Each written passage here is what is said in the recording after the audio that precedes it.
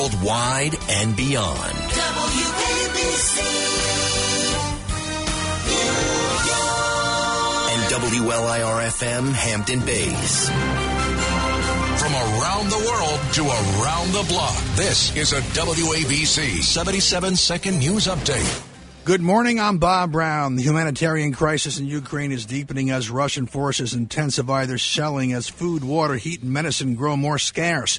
Ukraine says it's facing a medieval-style siege by Moscow to batter it into submission. A third round of talks between the two sides Monday ended with a top Ukrainian official saying there had been minor, unspecified progress toward establishing safe corridors that would allow civilians to escape the fighting. Russia's top negotiator says he expects those corridors to finally start functioning today. The U.S. has given the go-ahead for Ukraine's neighbor Poland to send fighter jets to Ukraine despite warnings from Russia. Prices at the pump climbing even higher, above $4 a gallon.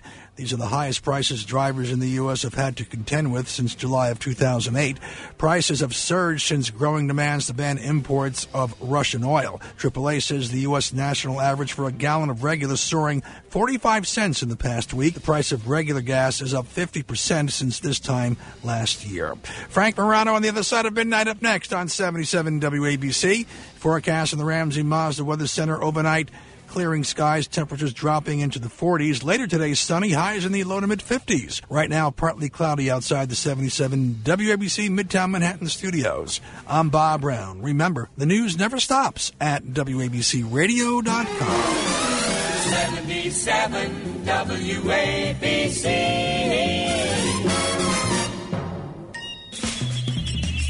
This is The Other Side of Midnight with Frank Morano. They're running a strange program, y'all. Talk Radio 77 WABC. Now, here's Frank Morano.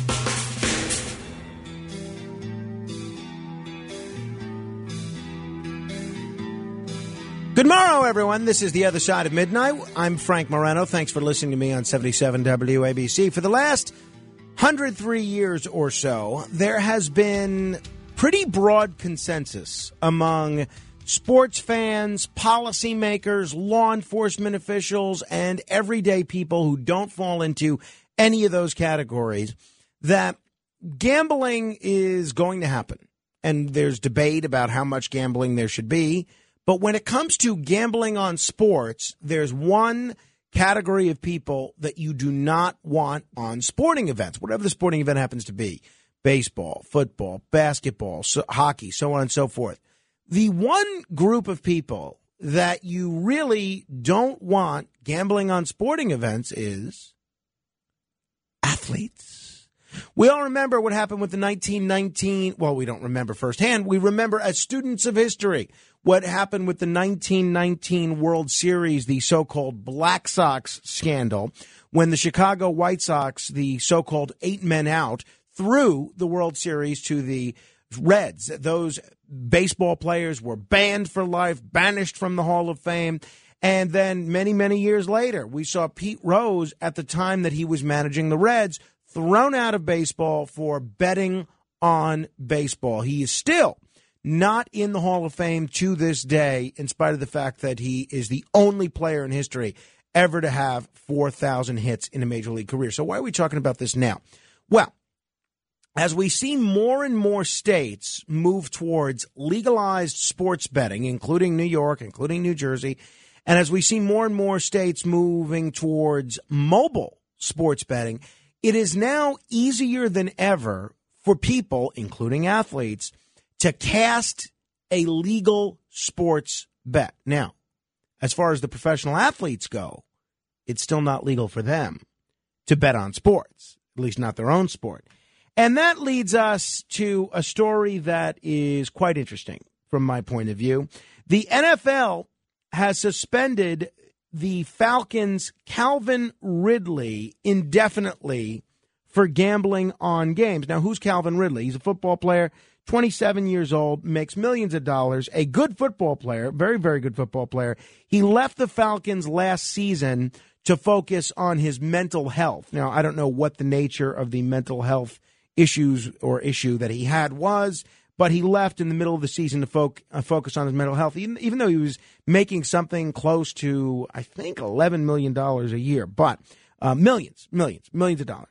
He was suspended indefinitely yesterday, at least through the 2022 season, the whole year, for betting on NFL games while away from the Falcons.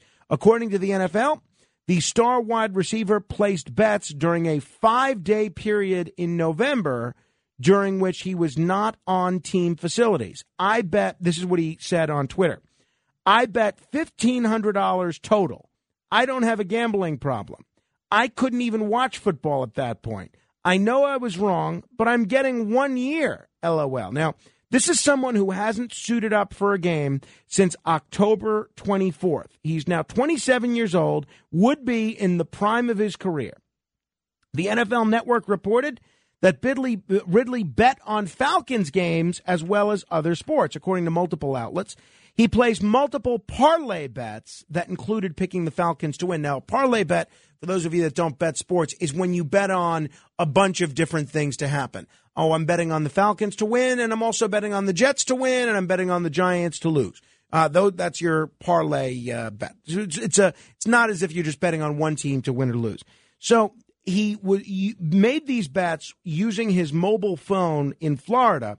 The service that Ridley used was monitored by Genius Sports Group, which handles the NFL's data and monitoring and reports the bets to the league. So NFL locker rooms don't have the same kind of signage warning players about gambling that Major League Baseball clubhouses do, but all players in the NFL are made aware of the gambling policy at least once a year during the league-mandated security presentation in 32 training camps. So there's no question he knows he's not supposed to bet on football. There's no question he knows he broke the rules here. My question for you is this an appropriate punishment, an indefinite suspension for a legal sports bet, even though it broke the rules? I don't think so. 800-848-WABC. Tell me your thoughts. The guy is suspended for an entire year, at least in the prime of his career, for placing a legal sports bet of $1,500 on a game that he wasn't in. He wasn't playing in it. He wasn't on the premises. The NFL released a statement saying it didn't look like he had any inside information. He was essentially almost in the same position that you or I would be if we were watching the games. $1,500, and he's banned for a year. Now, I'm all for punishing this guy. Suspend him for 2 games, 3 games, 4 games, 5 games. Send a message. But to suspend him for the entire season in the prime of his career, that is a punishment that does not fit the crime. Couple of things here. The NFL is the biggest hypocrite on this issue in the world. You ever watch a football game? What do you see? You see nothing but commercials for legalized sports betting. They have no problem cashing the checks from companies that benefit from legalized sports betting. Oh, but heaven forbid one of their players should make a bet on a game that he's not even playing in when he wasn't even on the premises, that he had no inside information of. We ought to send a message. We got to ban him for a year. Suspend him indefinitely. Come on. Give the guy a break. I don't know much about Calvin Ridley. As far as I'm concerned, I don't know if he's the best guy in the world or the worst. This is not an appropriate punishment. And you're not just punishing Calvin Ridley here. You're punishing the Atlanta Falcons, and you're punishing the Falcons fans. I'm all for giving him a suspension. I'm all for making him pay a fine. I'm all for making him go to a class on the dangers of gambling addiction. But to suspend him indefinitely for at least 1 year, not appropriate in my judgment.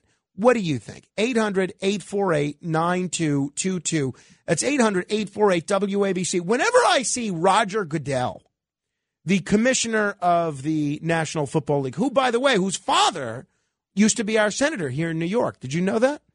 Did you know that Roger Goodell's father was a U.S. senator from New York? That's right, Charles Goodell. He was a senator in the 60s. He was appointed, I think, by Nelson Rockefeller, I believe, And then he was defeated for election in 1970 by Jim Buckley. Jim Buckley actually won that race as a Conservative Party candidate before he was defeated 6 years later by Daniel Patrick Moynihan. But the point is, Roger Goodell has done an abominable job making the NFL a virtuous league, an abominable job. You look at what goes on with these NFL players. You have abuse of women, abuse of children, rampant drug use. You have very poor messaging in terms of the kind of artists that are chosen to play at things like the NFL halftime show.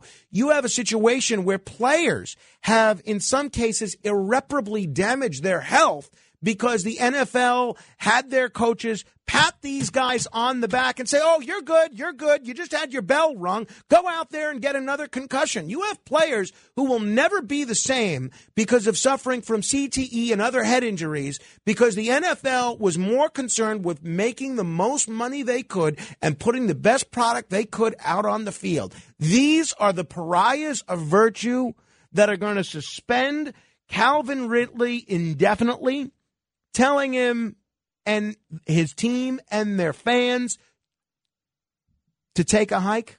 I don't think that's appropriate. What say you? Now, look, I'm not an expert on sports like Sid Rosenberg. I don't pretend to be. But I'm not even an expert on gambling. I do like to gamble, but I prefer casino gambling. I do place a sports bet once in a while. But I don't pretend to be an expert in gambling. I don't pretend to be an expert in sports. I tell you what, though. This just reeks of hypocrisy, and it reeks of unfairness. What do you think? 800-848-WABC. That's 800-848-9222. Coming up in about 10 minutes, we have Harry Wilson, Republican candidate for governor, joining me in our continuing effort to showcase all of the candidates for governor. We're hoping by the time the election comes around to have all the Republicans, all the Democrats, and all the third-party candidates on. So far, we've had Andrew Giuliani, Rob Astorino, and then coming up in a little while, we're going to have Harry Wilson. And I'm hoping that we'll have all the Democrats and the independents as well soon, too. 800-848-9222. Let me begin with Eileen in Piermont. Hello, Eileen. Good morning, Frank. How are you? Well, I'd like to think I'm doing pretty well, but I suppose that's up for debate. Yeah, I think you're doing well. I just have three small things to say. I'm ready. Yes. Number one, I do agree with you. And I'm sure I will sleep well tonight just knowing this. And also, there's a war going on, a serious war. We're on the brink of World War III. And my third point is you're a schmuck and a putz. Well, I appreciate that, Eileen. Thank you. I'm glad we got all three of those points in there in the allotted time. Tom is in the Bronx. Hello, Tom. Hi. I must have missed something here. You said he wasn't active with the team at the time? No, he had taken a leave for mental health issues. And so what he gambled. Why not? Well, because players are not allowed to gamble on the NFL. They know that's the rule, and they can't gamble. Okay, evidently, even if they not with the team at the time. Apparently not. Yeah, but that's what my issue is. Like, if he gambled on a game that he was playing in, I'd say absolutely suspend him for a year. If he gambled and against a team, against his own team and a game that he was playing on, like the 8 men out, the Black Sox did, then I say ban him for life. But he basically cast a bet on a game that he had nothing to do with. So I understand it's the rule, but why? What are they charging him with? Well, Roger Goodell. I'm siding with you on that. Right. Roger He's not in the game. Roger Goodell says they have a zero tolerance policy for this sort of thing, and that's it. They're not gonna put up with any gambling. You know what? That don't make sense to me. I understand they want to keep the game good and clear and all that, but in that kind of situation, I don't understand it. Like they say, he's got no inside dope. He's not. I don't understand it, man. Come on, he's not even. in the game. He's not talking to his players. Exactly, Tom. I don't think it's fair. I don't think it's fair. Exactly. Thank you for the call. I say make him pay a fine. I say suspend him. I say make him go to a class. Make him issue a public apology. But this 1-year ban, it's a punishment that does not fit the crime, in my judgment. Coming up as well, in addition to talking with Harry Wilson, we're going to go live to Poland and talk with reporter Michael Tracy, who is there covering the Russia-Ukraine war. James is in Ohio. Hello, James. Yo. Listen, man. Listen, I know you got thick skin, but I got your back, so don't worry about it. People can say whatever they want, but you're all right with me. Well, then that's fine with me. Thank you, James. Yeah, only thing I'm saying about the gambling, people got kids. Gambling's bad. You don't want kids seeing all of that, commercials and all of that. Personally, I don't like gambling, like out in the open. I mean, if you want, if you're an adult and you want to gamble, you go to the casinos and stuff like that. But gambling in sports, I'm not with it. James, I totally get that. I totally get that, James. And there's a strong case to be made in support of everything that you just said. But the fact of the matter is, society and these sports leagues have made their choice. The state legislature after state legislature and the Supreme Court have all said gambling is legal. And these leagues are benefiting from the ads. So, again, I don't want players gambling. I think it's good that they caught this guy. Punish him. But to ban him for a year, not appropriate, in my judgment. 800-848-WABC. All right, we have the Tom from the Bronx. Hello, Tom. Yes.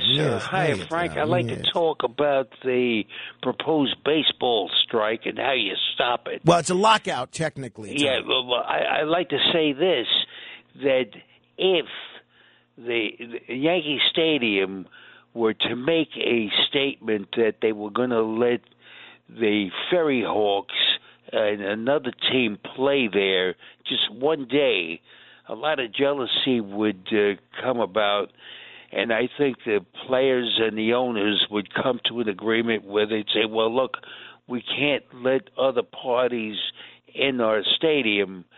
Let's settle this proposed strike right now. Well, think about that. Look, we'll see what happens, Tom. Thank you. I can't wait to see the Ferry Hawks, and I think in some ways, as much as I'm not happy about a baseball lockout, I think in some ways it could be the best thing for these independent league teams. Noel is calling from Brooklyn. Hello, Noel. Yes, hi, Frank. This is I'm a first-time caller. Oh, welcome. Let me just stop there and say that it's kind of strange because many years ago, when your station was owned by Capital Cities, I was actually a board operator engineer. Oh, really? What shows did you work on at the time? I worked on Steve Molesberg. I worked on the late, what's her name? She came up from WBAI. Lynn Samuels. Lynn Samuels, right. And I was there during the time of that other guy that actually, I came in at the time when the other guy left to go to WOR. And he was Bob Gray. Right. So it's very strange. I've come back home again. Well, welcome back, anyway, Noel. I'm so pleased that you called. We have gubernatorial candidate Harry Wilson waiting in the wings. But what was your comment about this whole situation? Okay, well, first of all, I wanted to say real quick, because I know the way radio works, that lady, and this is the first time I've spoken to you, that lady Elaine, if you're going to call Frank a name, at least stay there and face the music. Well, whatever. It doesn't bother me. Well, I think that's cowardness, but since we're pushed up against the time, I just want to run through a few things. The NFL has no reason to say that when they dope up players to come back early. The NFL pays no taxes. They're talking about fight prejudice in the end zone. 31 out of the 32 teams are white coaches. Quarterbacks at one time black quarterbacks were not considered to be smart enough to play in the NFL. I'll call you at another time due to the time constraint. All right. Thank you, Noel. The only thing I'll correct what he said is the NFL does pay taxes. They used to be tax exempt, but about 3 or 4 years ago, this was one of the rare instances of bipartisan agreement in Congress they were all set to take away the NFL's tax exemption. And the NFL came out and said, oh, no, we'll pay taxes. Well, what stopped you for the last 50, 60 years? But whatever the case is, they do pay taxes now. Harry Wilson, Republican candidate for governor, joins me straight ahead. WABC. This is Curtis Lewa. For more than 30 years, when cancer is the issue, my number one source for straight cancer information, guidance, and treatment is Dr. Lederman. Dr. Lederman is cutting edge and the first in America with non-invasive, no cutting, no bleeding, highly successful body radio surgery for new and reoccurring cancers, even if prior chemo, surgery, or radiation didn't work, isn't tolerated, or wanted. For prostate cancers, he's the one, and I know best from my personal experience, avoiding radical robotic surgery and all of its many complications. He's a prostate cancer body expert, breast, lung, pancreas, liver, kidney, and more. Conveniently located at 38th and Broadway, accepts most insurances, Medicare, Medicaid. Dr. Lederman's exemplary prostate cancer treatment with better results, sexual and urinary life, and avoiding deforming surgery are best for you. Call Dr. Lederman, 212-CHOICES. That's 212-CHOICES. Hyper Labs, doing business as Hyper Science, seeks back-end engineers in New York, to wrap ML modules in reusable application components, which can be integrated in different configurations depending on the specific customer's needs. Telecommuting is available. Email resume to Hyperscience, subject reference BE022022 to garth.taylor@hyperscience.com. That's garth.taylor@hyperscience.com. Talk Radio 77 WABC. Frank Morano, 77 WABC.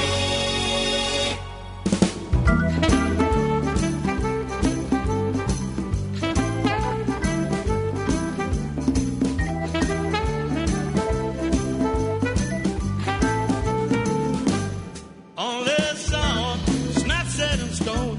It's only a song. It's only a poem that could change in the long run. It's only a song. It's what I said there just to make it. This is The Other Side of Midnight. I'm Frank Morano. You know, we have, there's no secret that there's a lot of tensions on the international scene, but we can't forget about the fact that this year, this November, we are going to have a gubernatorial election. And we have a lot of problems here in New York State, whether we're talking crime, whether we're talking the economy, whether we're talking the cost of living, whether we're talking the structure of government itself, whether we're talking education. There has never been a time in New York, and I believe that, honestly, that the job of governor matters more than it does right now. So we've been trying to invite all the candidates on for governor and give their 2 cents as to why they should earn your vote in either the Republican primary, the Democratic primary, or in the general election. Somebody who, since 2002, has come the closest that any Republican statewide has come to actually winning an election is a candidate for governor. Now, he's someone that Republicans for many years have been high on. It's somebody that has generally been thought of as having crossover appeal, as somebody that has money and can raise money to get his message out, and has a record of actually getting some Democrats and independents to vote for him. I'm talking about a Republican gubernatorial candidate, successful businessman, and restructuring expert, Harry Wilson, who's kind enough to join us this morning. Harry, thanks so much for joining us on the radio. Frank, it's great to be with you. It's great to talk with you. Now, you have not run for office in 12 years, and I'm imagining that a lot of even our politically astute listeners may not exactly remember who you are and what you're up to. Some people, this might be the first time they've ever heard you. Give us your brief elevator pitch. What's been your background professionally, and why do you think your career has prepared you well to take on the role of governor at such an important time in New York's history? Sure. So I've spent my entire professional life, nearly 30 years, leading turnarounds of some of the most messy, complicated, broken organizations in the country. everything from General Motors to Sotheby's to Yahoo to largest trucking company in the country, the largest nursing home chain in the country, all real challenges that I came in different capacities to drive the turnaround of. And I think that skill set is exactly what we need in Albany, because I think the most broken organization in the country is state government. And as a result of that, this dysfunction, 20 million New Yorkers are suffering every day under that incredible list of problems you listed through a few minutes ago. So what's your biggest issue, Harry? What are you going to be campaigning on? And if you're elected, I hope it's okay that I call you Harry. If you're elected, what's going to be your biggest policy priority?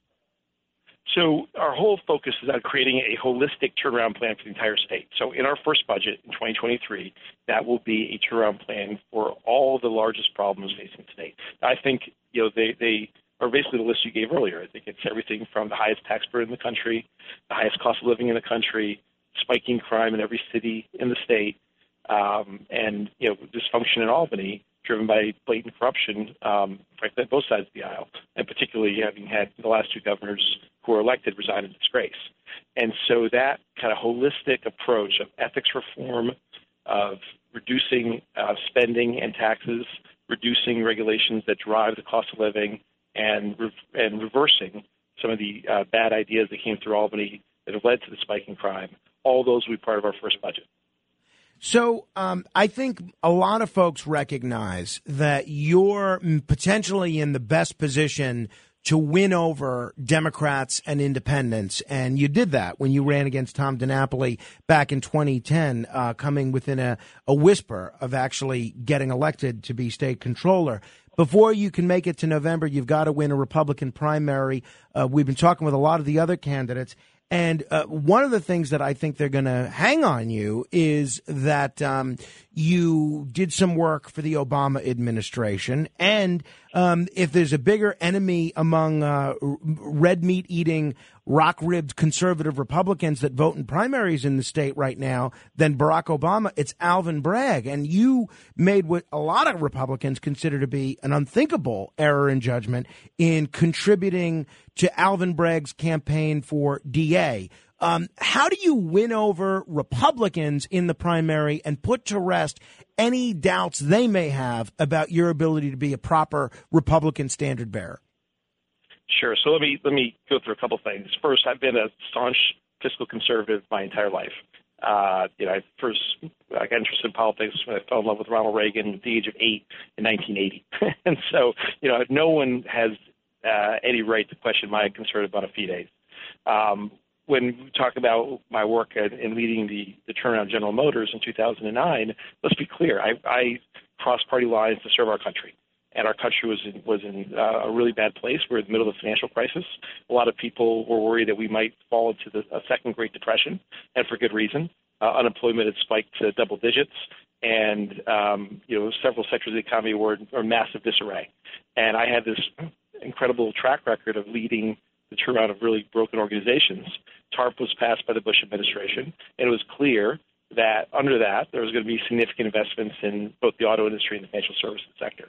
And I wanted to lend my skills towards making sure that was done well and successfully, rather than having a lot of bureaucrats in D.C. mismanage it, which I think would have been the alternative.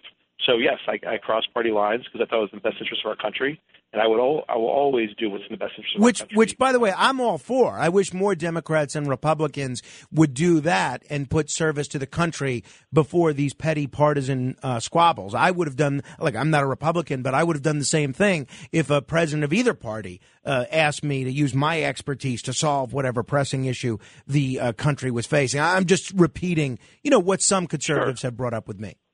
Yeah, but I think anybody who's ever actually studied it and looked into what we did and what we achieved, they realized what we did was drive significant accountability. We made sure that taxpayers actually made money on the entire venture, and it saved the economy. We saved, by most estimates, over 1 million jobs. And again, the taxpayer was much far better off for it. So it was something that was brought on by the greatest crisis we've had in the last 80 years. And, I had a skill set that could really make a difference, and I was happy to do it to benefit all those folks and benefit our country. Again, I would do it again. So I think that's the part. I think, frankly, anybody who is using that, they know how successful it's been. GM went from losing $4 billion a month in 2009 when we came into record profits, and it's been profitable for 13 years. Some of the same people who criticized it at the time said, oh, GM will be bankrupt again within a year. They obviously were dead wrong. And so, to me, the focus and the skill set of taking a really messy, broken situation and turning it around when everybody said it could not be done. If you go back into the press at that point in time, everybody said GM's been shrinking for 55 years.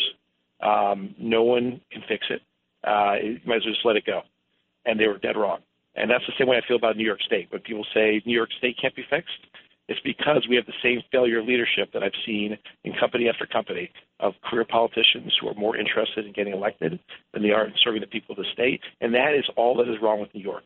With a change in leadership of someone who, like me from the outside, who's not beholden to special interests, who's not going to kowtow to the lobbyists and interests of either side. We're really just focused on making the state a better place to live and work, reducing cost of living, reducing taxes, reducing crime. That, I think, is exactly what we need, and it's the skill set that's sorely lacking in Albany, which is why we're in the mess we're in. If people are just tuning in, we're talking with Harry Wilson. He's a Republican candidate for governor, and he is in the midst of petitioning right now. All the candidates are petitioning to get their way on the ballot, except for Governor Hochul and Lee Zeldin, who've been selected by the party leadership. Now, what about this Alvin Bragg issue? I know this rubs a lot of Republican voters the wrong way. They consider the Manhattan DA to be just the worst and the personification of everything that they view as being wrong with the criminal justice system. So to have someone who contributed to his campaign just last year now asking for a Republican's vote in the primary, a lot of them take issue with that. Do you care to explain that at all? Sure. And let me, the timing issue is a really important one because that's not actually not accurate. But let me first, as I've said in many places many times, I totally reject Alvin's policies. I think any DA who does not prosecute the law to the fullest extent should be removed from office, and the governor has the right to do it. And so if he did not follow the policies and prosecute crimes accordingly, I would remove him from office, period, full stop. And I've said that for the first time the question was posed to me. Now, I did give him a contribution 2 years ago, and the timing here is really important. The reason I did that was in June of 2020, Alvin and I went to college together, and a mutual friend from college organized a Zoom fundraiser in the early days of the pandemic in June of 2020, and got a bunch of people together. Everybody gave, a donation, and as part of that, we got together on Zoom. We never talked about policy. We talked about each other's kids and how everybody had been. Many of these people I hadn't seen in many years. And so that's why I did it. It was much, much later that his views started to come out. The memo, came out his first day of office. And so it was well before any of the discussion. If I had known that he would come forward with those policies, I wouldn't have given him $1. But I didn't know that at the time. And at the end of the day, yes, my opponents are using it against me. But let's talk about kind of substance and facts. So the contribution I gave was a tiny, tiny fraction of political donations I've given in my life, less than 0.1%. It was a tiny, tiny fraction of the money he received. So it was not terribly relevant to either, my giving or to him. And again, if I had known what he would do and say, I would never have done it. And I, gladly would take it back. On the other hand, my opponents, like Congressman Zeldin, for example, spent 4 years in lockstep support of Andrew Cuomo's agenda, voting for every budget, every tax increase. And he did it because it was in his political interest, he thought, at the time to do it. So let's compare my mistake in giving one contribution out of my personal funds 2 years ago, long before the concerns about Mr. Bragg were clear, to, Lee Zeldin spending 4 years of his life being paid by taxpayers to defend them, and totally advocating that responsibility by voting for the Cuomo-Hochul agenda every step of the way. Fair enough. If you do win and you're in a position to govern, in all likelihood, you're still probably going to be facing two houses of the state legislature that are overwhelmingly Democratic. How can you, as a Republican, as a fiscal conservative, govern when you're going to have the legislature trying to probably put the brakes on a lot of the initiatives you're trying to implement? Yeah, absolutely. So this is a really important thing for people to appreciate and understand, because I would not be going into this if I didn't believe I could be successful. Otherwise, it's a complete waste of my time, and I try not to waste time. So the reason that I believe I can get the turnaround plan done in year one, and the way I would approach it, is the governor has extraordinary budgetary authority. Now, in the past, Cuomo used that to get political favors that he thought were important to him. Right, or to rename bridges for his father. Exactly, which I guess was important to him, but wasn't important to anybody else. I still call it the Tappan Zee. But in any case, that's what he would use it for. I would use it solely for the purpose of helping the people of the state of New York and getting this plan done. So we would propose our first budget. It would be a massive turnaround plan that would remake the state in that first budget. And the legislature, for sure, will not like it and will fight me every step of the way. And as you know, if that budget's not passed by March 31st, the legislature doesn't get paid until it's passed. So in my TV commercials, when I talk about how they won't get paid, I fully expect them to fight me tooth and nail on that. And I fully expect to go well past March 31st, probably months past March 31st. But I'm prepared to negotiate on the edges. I'm not prepared to negotiate on the principles, which is we have to make New York work for working people. And that's how we'll get it done, all in the scope of that budget. And we'll fight as long as it takes, because that's the only reason I'm running, is to make the state work like it used to and be the creative opportunity it once was and it was for me and my family. Talking with Harry Wilson, he's a Republican candidate for governor, running in a very competitive primary in June. Now, New York has sort of an interesting system when it comes to governor and lieutenant governor. They run separately in the primary and together in the general election. Do you have a running mate? Are you petitioning for anybody for lieutenant governor, or are you content to have the party's choice of Allison Esposito be your running mate in November?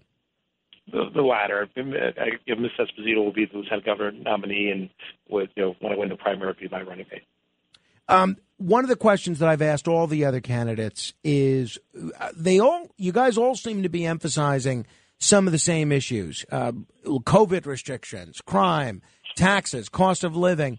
What do you see as the key policy differences, if any, between you and the main three Republicans that are also running, Astorino, Giuliani, and Zeldin? Yeah, it's a great question, and I think the reality is there aren't a lot of policy differences between us. I think we're in a very similar zone across most issues. So I think the real difference between myself and the others, all of whom are kind of fine people, is one, the ability to actually execute. I'm the only person who's led turnarounds for 30 years and had the success that I've had in doing so. And I think that's exactly the skill set we need. We don't need another politician. We need someone who's going to come in from outside the system to drive major change, come hell or high water. And that's I think the recipe of success. And then secondly, we need someone who can actually win. And as you pointed out earlier in the conversation, in the last 20 years, I'm the only Republican who's come close. Run for office once.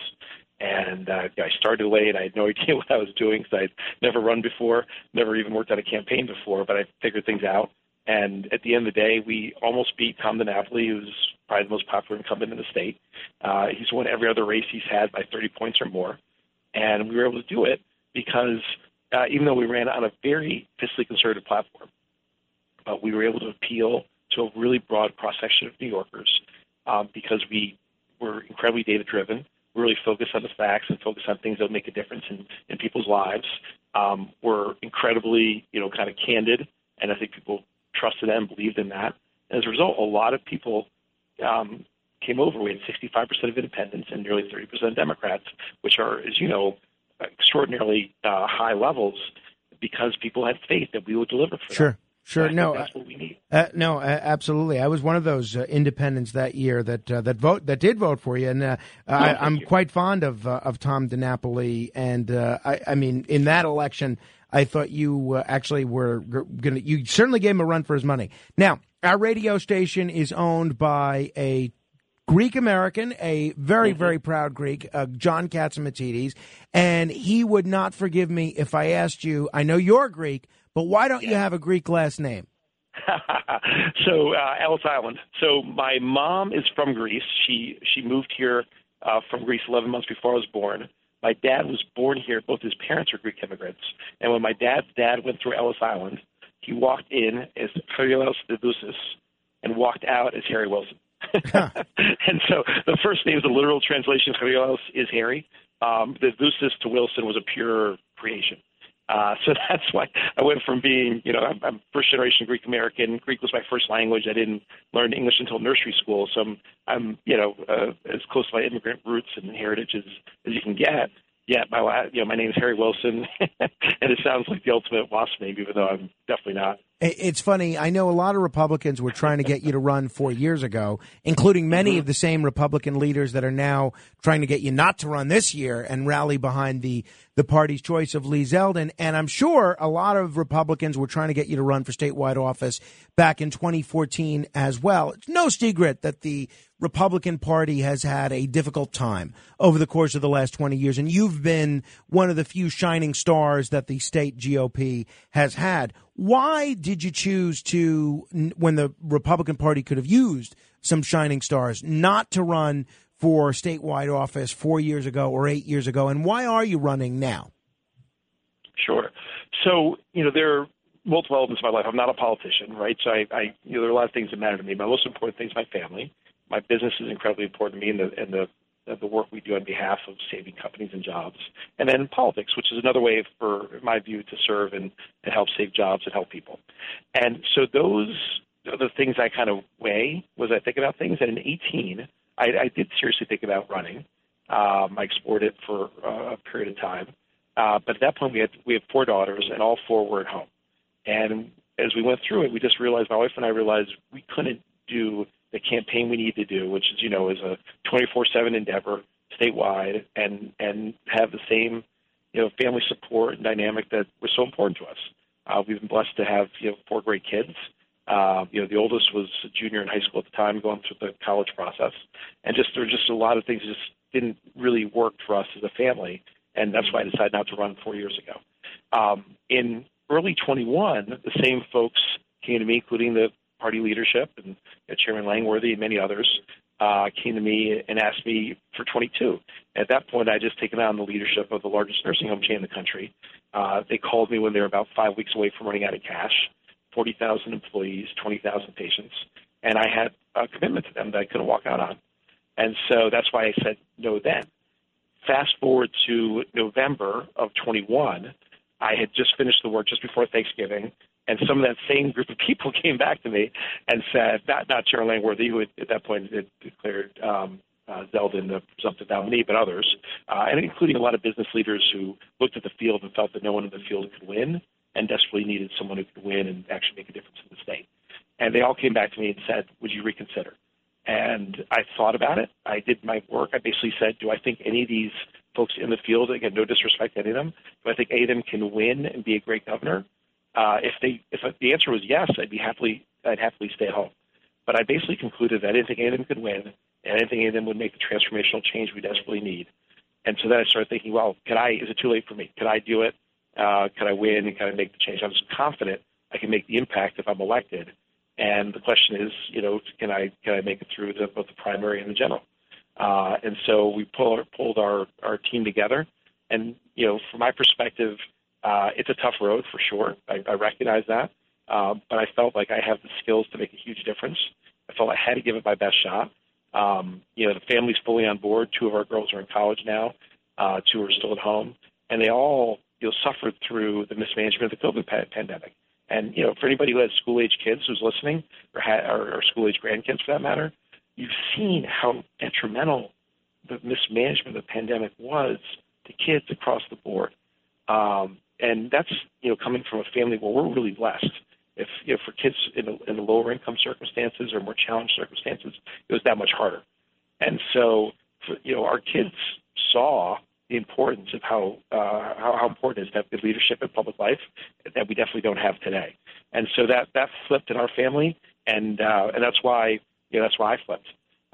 So that's, now made my road a tougher road because of the timing. But, I had to ask myself the question, do I think based on where I am now, do I believe I could still win? I do. I think, we've only been in the race, a little bit over 10 days or so. And I think we've done more in terms of changing the dynamic, getting buzz, getting our message across, resources, building a great team than the folks who've been in the race for a year. And so I think I think we're in a position to do well. We have to first get through the petition process, obviously, and then keep taking our message to the voters come June 28th. One of the things that Rob Astorino had said yesterday and Andrew Giuliani has said publicly, and my colleague Rudy Giuliani, who's on the radio on our station every afternoon at 3 p.m., has said is they didn't feel as if this process was fair. They felt like it was sort of sewn up by the leadership from the beginning. Do you feel that's the case? Do you feel that the GOP was denied an open process here and that the candidates were denied a fair opportunity to compete? Yeah, so I think there was a determination made by a lot of people early that they needed to create a clear consensus early, and that in looking at that field that many, but certainly not all, lean towards Zeldin on that basis. And let me kind of take apart those two pieces. On the first part, it was a not a crazy idea, which was let's try to build some early momentum. Let's get some support, unified party, kind of get some real runway. So kind of fine concept. I would argue that Congressman Zeldin has basically squandered that. He's been running for a year. He's been the presumptive nominee for almost a year, and no one knows who he is. He's got no traction in the public polls. He doesn't have a vision for the state. He's not laid out a case for why he should be governor other than saying no to a bunch of bad ideas from Kathy Hochul. But any Republican in the state would say the same thing, and most independents and a bunch of Democrats too. So that's not the case for becoming governor, in my opinion. And so I think he's kind of squandered the lead he was given. And then the second piece is, the judgment was that he would be amongst the, I guess at the time, the 5 candidates before I showed up, the 5 candidates who were circulating. I think that was driven in part because he obviously was a sitting congressman and had raised a little bit of money early on. Part of that was because of funds he transferred from his own congressional campaign. And there are a couple, Rob had lost the last couple races he'd been in. And so I think that was the kind of the view that of the group, Lee was the best positioned. I think that's debatable, obviously. But I think the broader point that Rob and Andrew and others have raised is, listen, this is a incredibly important choice. It's going to determine the next 4 years for 20 million New Yorkers in large part, and it shouldn't be decided by a couple hundred people in a very closed, short process. Sure. I would also say that, when you look at Congressman Zeldin, there's a lot of vetting that hasn't been done of him and his record, both his time in supporting the Cuomo agenda, his, frankly, lack of effectiveness in public life. It's been 15 years he's been running for office in the same district, more or less, and he's never won crossover votes, and he's never actually delivered anything of consequence to New Yorkers. So I don't know how that record, when people ask me, because I've been on record saying I don't think he can win, people ask me why. That's what I talk about. It's like he hasn't proven the ability to win crossover votes. He's in a Republican district. It's R+7. He calls it purple, but it's not purple. If R+7 is purple, then we're in trouble. So he's never won crossover votes, and he's been in office a long time and never actually accomplished anything. And people, rightly so, want to see someone who's actually done something and want someone that can deliver for them. And we are going to hopefully have Congressman Zeldin on this show this week or next week, and we're going to give all the candidates an opportunity to be heard. If people listening to you right now, Harry, want to help out, if they want to donate, if they want to volunteer to help petition, what's the best way for them to do that? Sure. Well, we'll gladly take all the help we can get. We need a volunteer army to get this done. And so our website is harrywilsonforgovernor.com. We also have our campaign Facebook page, so you can reach out to us on either of those. You can also reach me directly at harrywilsonforgovernor.com. I encourage anybody listening who wants to help.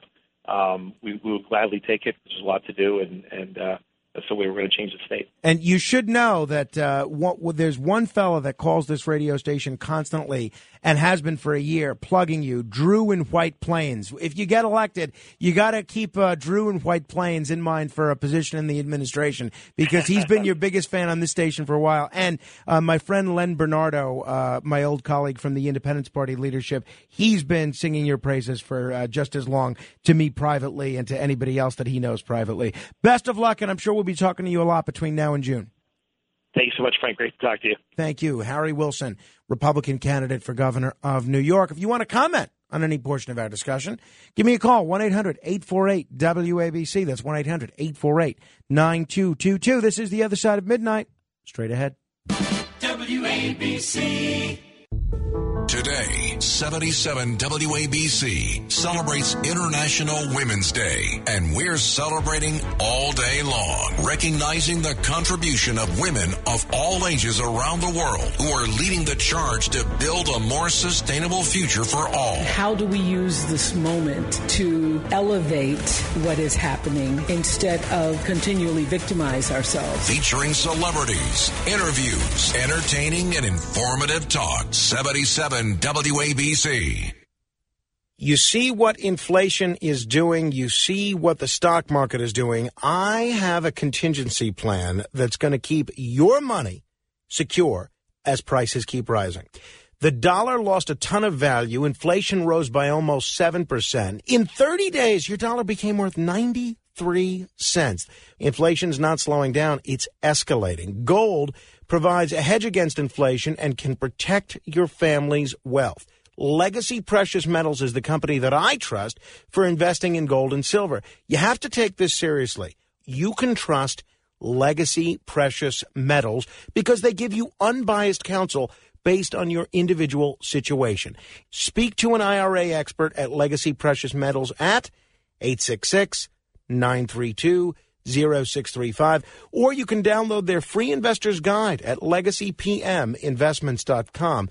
If you do that, be sure to tell them you heard about it from me, Frank Moreno. Listen to Rudy Giuliani every weekday at 3:55 p.m. for the Tunnel to Towers Foundation. Mayor's Final Thoughts. Rudy gives his insightful, most candid, and important final thought of the day on topics affecting our community, our nation, and you. The mayor of New York City, Rudy Giuliani. The Tunnel to Towers Foundation. Mayor's Final Thoughts. Weekdays at 3:55 p.m. on 77 WABC. Talk Radio 77. WABC. We are New York on New York's Talk Radio 77 WABC. Now, here's Frank Morano.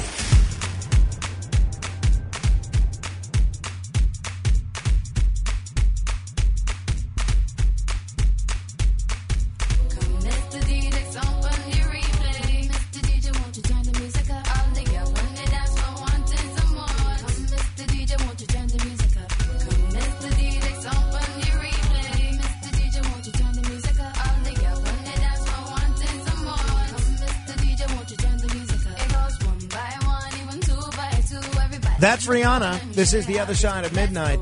I'm Frank Morano. If you want to comment on anything we're talking about, 800-848-WABC. This is going to be a very, very interesting program because this is when did we start the show? Basically October of 2020. In the year and a half that we've been doing this show, this is the first show that I've done without the aid of my trusty laptop computer. So what occurred here is I got this new laptop, and I was so in the habit of doing things under my old laptop, and the way I would do things is I would keep one power cord here at the radio station, and I kept one power cord at home. So this way I would always have a power cord to charge my laptop or to power my laptop wherever I happen to be. But I traded in my laptop Friday for a new one, and I only got one power cord. So I've been transporting it in the one day that I've done this show with this new laptop. So I left it home last night, and as I was driving, I was approaching the Verrazano Narrows Bridge last night, and I realized that I left my laptop charger home. I said, should I go back? I said, no. Let me press on. So I looked for a charger here that would fit this laptop. No dice. So I am doing this show without the aid of my trusty laptop. I think you will see a difference. I don't think it's going to be quite such a pronounced difference as, say, Brady Anderson or Barry Bonds trying to play baseball without being on steroids. But, it's sort of it is a big part of my whole thing. You know, sometimes somebody will bring up something, either a guest or a caller or a song. And one of my skills, I think, as a talk show host, you may not think it's a skill, is to be able to look things up super quickly. So now I'm sort of, I almost feel as if I'm doing the show with one hand tied behind my back. Hopefully you won't notice that as much as I will. So whatever the case may be, it's going to be a very interesting 3 hours. Coming up around 3:30, we're going to talk with Michael Tracy. He's going to join us live from Poland. He's there covering this war between Russia and Ukraine. And he wrote a very interesting piece about how he believes that Ukraine is essentially trying to goad us into World War III. And evidently, if that's characterized by the establishment of a no-fly zone, 74% of Americans actually think that we should establish a no-fly zone, which is, in my view, just nuts. But that's where 3/4 of the country is right now. 800-848-9222. Neil is on Staten Island. Hello, Neil. Hey, Frank. I don't think it'll come to any surprise to you that I disagree with you about the sports athlete getting the year ban. Your argument isn't that he shouldn't be punished. It's just the amount of punishment. That's right. Right. Well, but there's only two things that really apply. Number one, he's told every year that you don't bet on sports, that you can't bet. Number two, it's a zero-tolerance policy. Now, no matter what you say, zero tolerance is zero tolerance. Right. So while your opinion goes either way, you're entitled to your opinion like everybody else. But it's really meaningless because the thing that really controls it is the zero tolerance policy. Yeah, well, I'm not saying they shouldn't exercise zero tolerance, but why can't they do zero tolerance with a 5-game suspension? Why does it have to be a 1-year suspension at least, a minimum, and just a suspension indefinitely? I understand what you're saying, but that's not our call, really. That's their call. They're the management. Right. No, it is. It is. Johnny Katz and I'm sorry? Say you were doing payola, and Johnny Katz says, I got to get rid of this guy, which is, I think that's the law, isn't it, if you were convicted of payola? I'm not sure, and I don't care to find out, believe me, Neil. Let's. I hope that John would give me an appropriate punishment. You know, I'll give you, and thanks for the call, Neil, since you bring up the world of radio. I'll give you one example. I used to produce the Curtis and Kuby show, right, in the morning, and our sports anchor was Warner Wolf. And Warner Wolf, and I'm sorry if I'm telling any tales out of school, but whatever. This is what happens when I have no laptop. So Warner Wolf hated the general manager who fired him. The general manager who fired him at Channel 2 was Lou Leone, who then became the general manager at Channel 5. And Channel 5, Lou Leone was the biggest fan of Curtis and Kuby, and especially Curtis Lewa. So they entered into a partnership with the radio station where they would feature Curtis and Ron on their morning show first every day and then twice a day on Channel 5. I mean, it was great publicity for the radio station and for the show. And the ratings reflected that. We benefited from this free publicity. So Phil Boyce, the program director at the time, didn't want any criticism of Lou Leone on the air. Warner Wolf, legend that he is, couldn't help himself, and he made some crack in an unrelated segment about Lou Leone. So Phil Boyce felt that he had to act because his directive was ignored. So he suspended Warner for 1 day. And I always said, the joke is, if you look at everybody on that show, Curtis, Ron, George Weber, Babita, Scott Salato, me, others, and you say, who's the most likely person to be suspended? Warner would be last on everybody's list. But Phil suspended him for 1 day. 1 day. Now, you suspend him for 1 day to send a message that you broke the rules and you got to be punished. But he didn't suspend Warner for 6 months or a year for a couple of reasons. One, the show needed Warner. Two, because a punishment sends the message. It doesn't have to be a draconian punishment. This was my whole argument in support of President Trump signing the bipartisan First Step Act. There is no reason that because you make a mistake with the criminal justice system that you should spend 20 years in prison. Again, depending on the crime. But that's one of the reasons. That's I think one of President Trump's greatest accomplishments is signing of the First Step Act and real criminal justice reform. Coming up, we'll talk a little bit about this Russia-Ukraine situation, and we'll go live to Poland in a bit. We'll also sift through your best and worst email.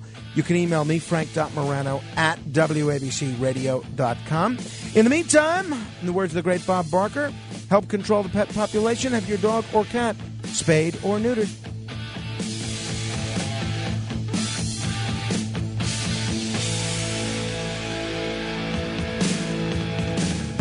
WABC Radio is proud to celebrate 100 years. From October 1st, 1921, to music radio to talk radio's crown jewel, worldwide and beyond. WABC. And WLIR-FM Hampton Bays. From around the world to around the block, this is a WABC 77-second news update. Good morning, I'm Frank Diaz. The third set of peace talks between Russia and Ukraine ended yesterday with little progress. As a Ukrainian official said, the Kremlin was engaging in, quote, tactics reminiscent of medieval siege warfare. President Vladimir Putin's spokesperson says that Russia has told Ukraine it will halt its invasion in a moment if Kyiv agrees to give up 3 key regions. Moscow is demanding Ukraine cease military action, acknowledge Crimea as Russian territory, and recognize the separatist republics of Donetsk and Lugansk as independent states.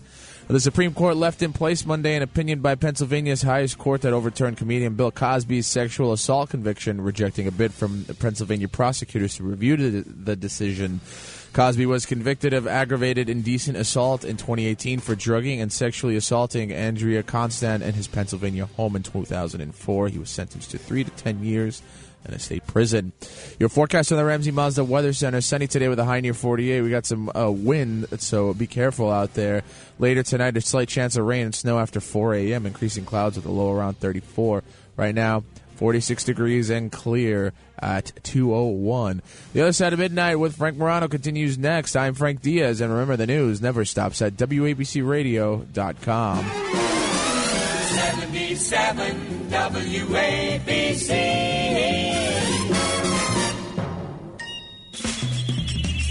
This is The Other Side of Midnight with Frank Morano. They're running a strange program, y'all. Talk Radio 77 WABC. Now, here's Frank Morano.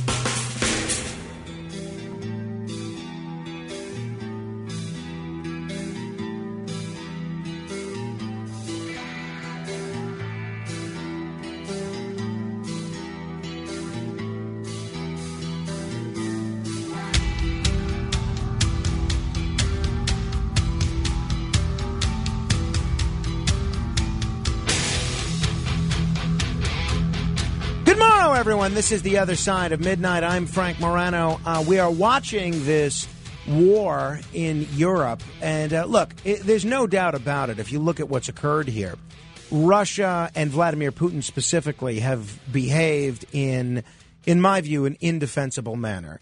This is a violation of international law. This was, in my judgment, unnecessary and irrational. And there are a lot of people that are dying because of Russia's aggression. But as we sit here now, well, I don't know whether you're sitting or standing or lying down, whatever the case may be, the United States is still buying Russian oil. Okay, now we can have a discussion, which we will in a bit, about whether or not that's a sound policy or not. But the United States is still buying Russian oil, thereby funding, in part, Russia's invasion of Ukraine. Yet at the same time, and I talked about this when it came to denunciations last Friday, but when I brought this up again on the Katz Roundtable Sunday morning with John Katzimatidis and Richard Schwartz and others, so many people wrote to me about this, asking questions about it, wanting me to expand upon my thoughts on it. So I figured, let me bring this up again, because this is not an issue that's going away. At the same time that America is permitting the purchase of Russian oil, American organizations are canceling Russian musicians who do not directly denounce Vladimir Putin. Now, Vladimir Putin, I'll remind you, is the man who wields power over not just their livelihoods, but their lives. So it's easy to be smug. It's easy to be self-congratulatory and make these grand gestures where the elites who don't have family or friends that are affected by what Vladimir Putin does, it's easy to make these gestures of, oh, we're high and mighty. We're denouncing Putin. But it's very difficult to do when you're actually Russian or you have family that's in Russia. And again, the danger of putting political prohibitions on art and artists is substantial. And I want us to think about this because, in my view, musicians should make music. Artists should make art. Actors should act. When I go see a film or watch a television show or go to a concert or listen to whatever, go to a play, whatever, I don't need to know the political views of anybody that's performing in that play. And I don't need the actors or the musicians or the writers or whomever to denounce the people that I think are worthy of denunciation. Now, conductor Valery Gergiev and soprano Anna Netrebko are probably the two greatest Russian classical musicians of our time. And New York cultural institutions showed both of them the door. First, Carnegie Hall announced the day before Gergiev was set to start a 3-concert run with the Vienna Philharmonic that he'd be replaced with someone else. The first concert last Friday was, you not only saw him out, but you saw the Russian pianist Denis Matsuev out. The storied venue gave no explanation for the switch, and it didn't announce a replacement for the notoriously difficult second piano concerto, seeing Jin Cho until the day of the show. The Vienna Philharmonic is one of the world's top orchestras, and with the great Gergiev at the helm, ticket prices were high, and the show was always sold out. Now, Cho, Sing Jin Cho, flew in from Berlin that morning.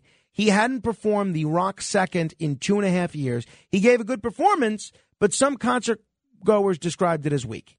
And there were empty seats after intermission. Carnegie Hall later wrote to attendees admitting the audience experience this weekend did not meet the standards to which we aspire, including longer than usual line.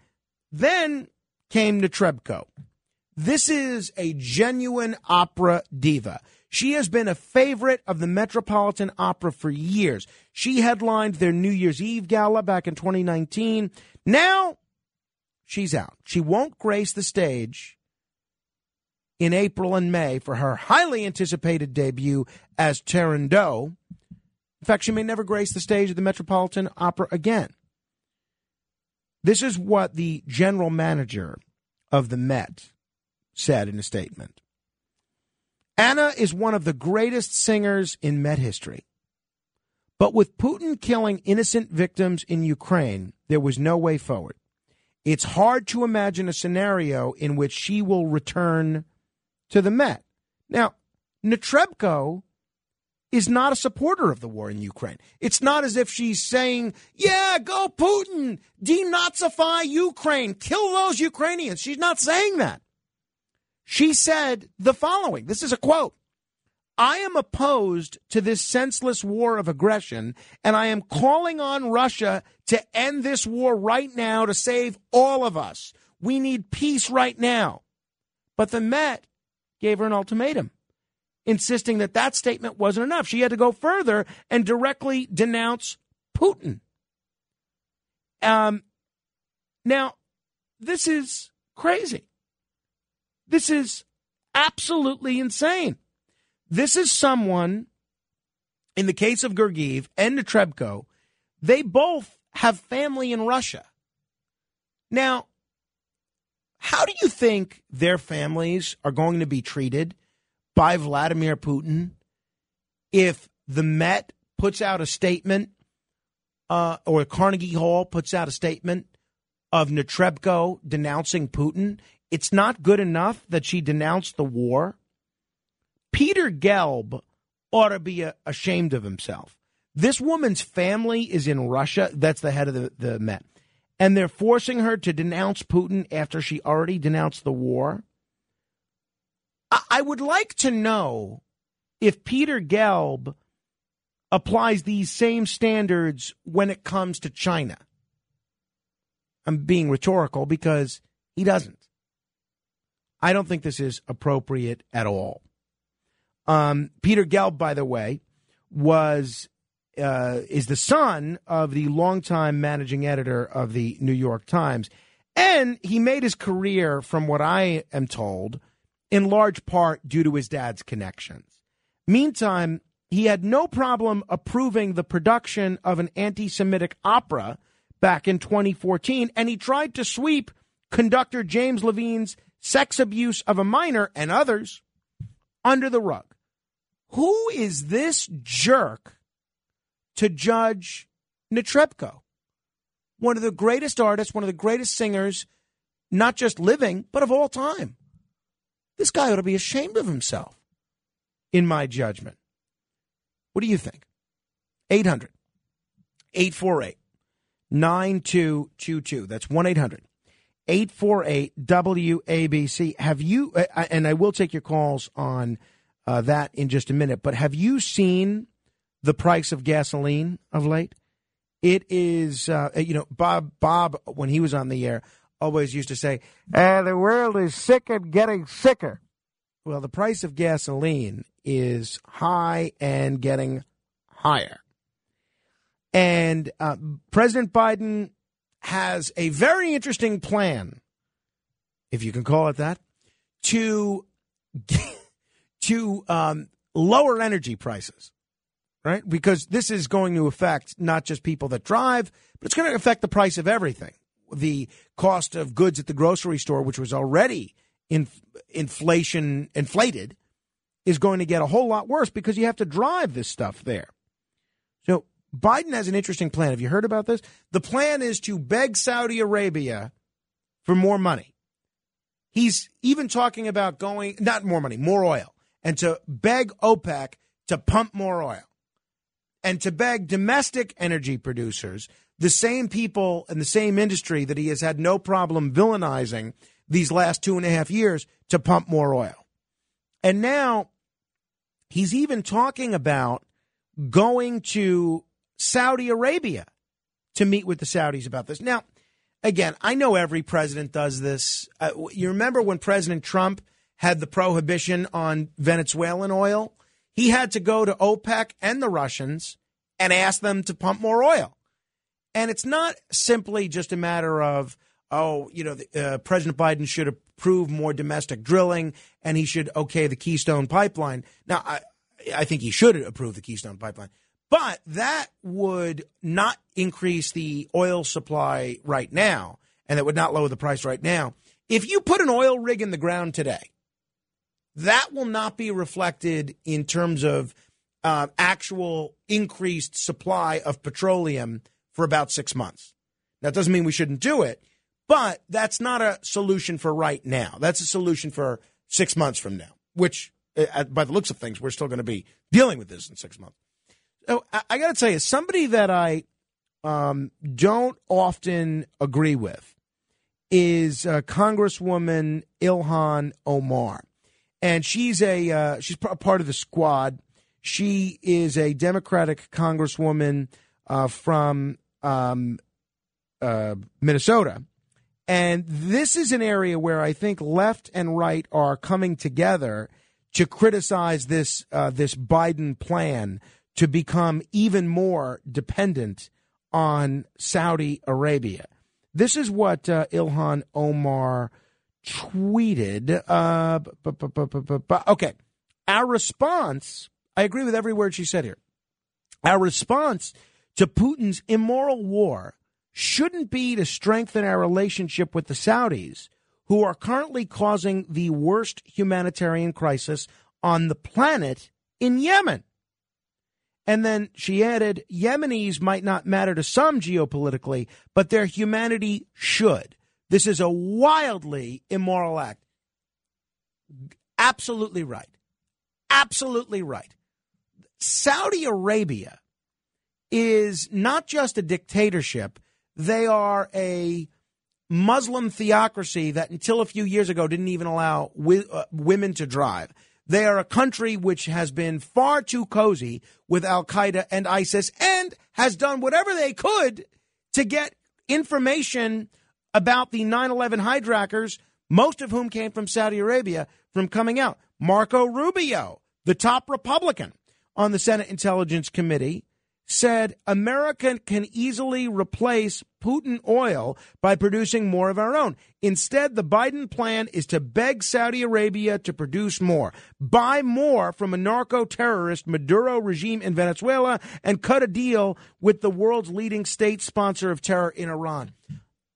Look, whatever you feel about Iran, whatever you feel about Venezuela, whatever you feel about Russia, this Biden plan to become even more dependent on Saudi oil, it does nothing to make Americans safer, and it does nothing to improve America's long-term position in the international community. You're welcome to comment on that if you like as well. 800-848-WABC. That's 800-848-9222. Let me begin with Larry in Brooklyn. Hello, Larry. Yeah, hi, Frank. I couldn't agree with you more about both points, but about the opera, first of all, arts and politics should not have to go hand in hand. She should be able to just do her art without saying anything. Now, I could see if she said something pro-Putin. Of course. If she put out a statement that said, Vladimir Putin's right to get rid of all these Nazis in Ukraine, of course, who's going to want to come see that? But she didn't say anything except that she's opposed to the war. Right, and this idiot, he doesn't understand that Putin gets revenge on families. There was a journalist that came out, Maria Baranova, who quit her job, and she said, Putin just kills. He doesn't give any warnings. He just kills, And these people know what they're dealing with, and he should know what he's dealing with also, this opera idiot, he really should be fired from his position. You know what it is? And thank you, Larry.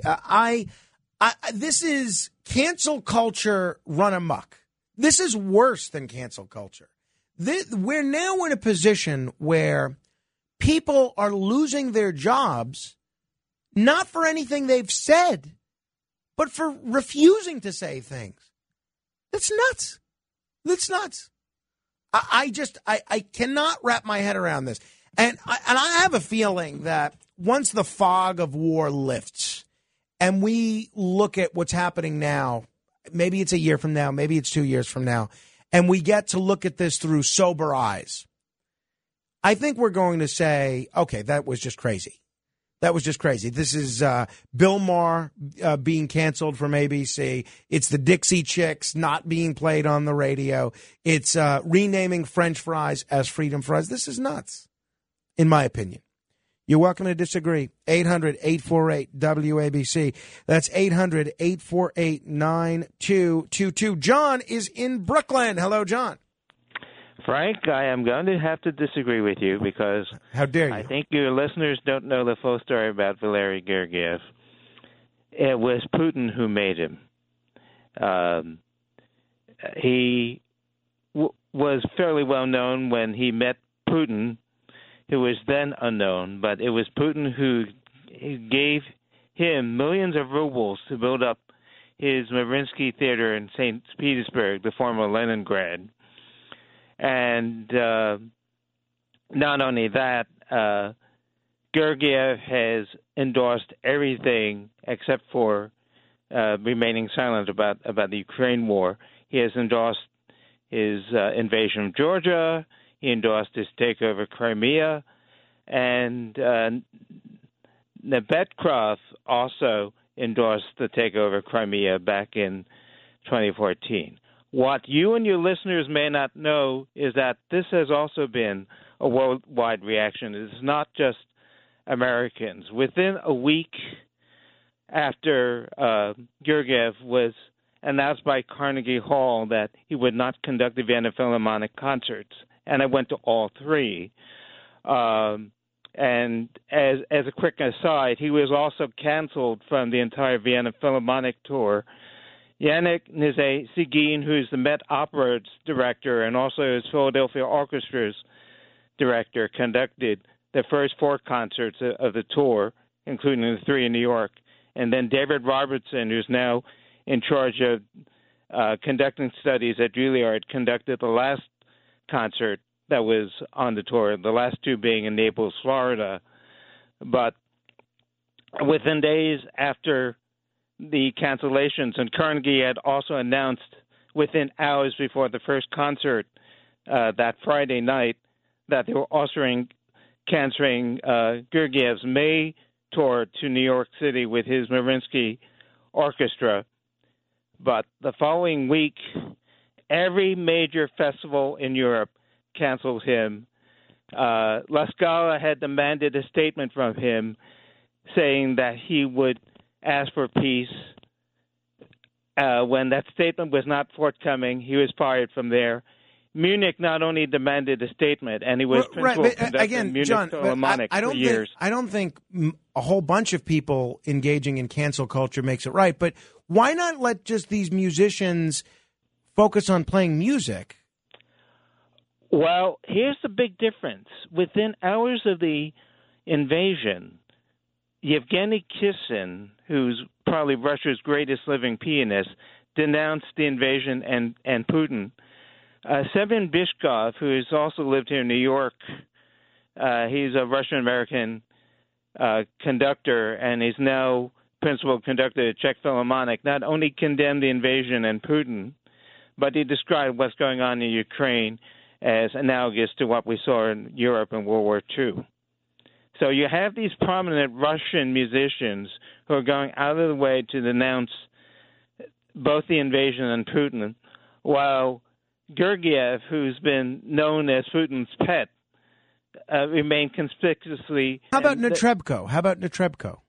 She also was silent until she issued a tepid apology.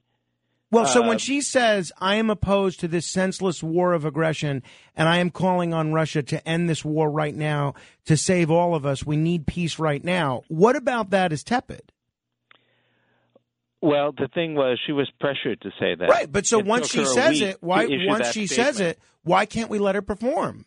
Are we now judging performers not only for being silent, but for not being, sufficiently rah-rah with the cause of the Ukrainians?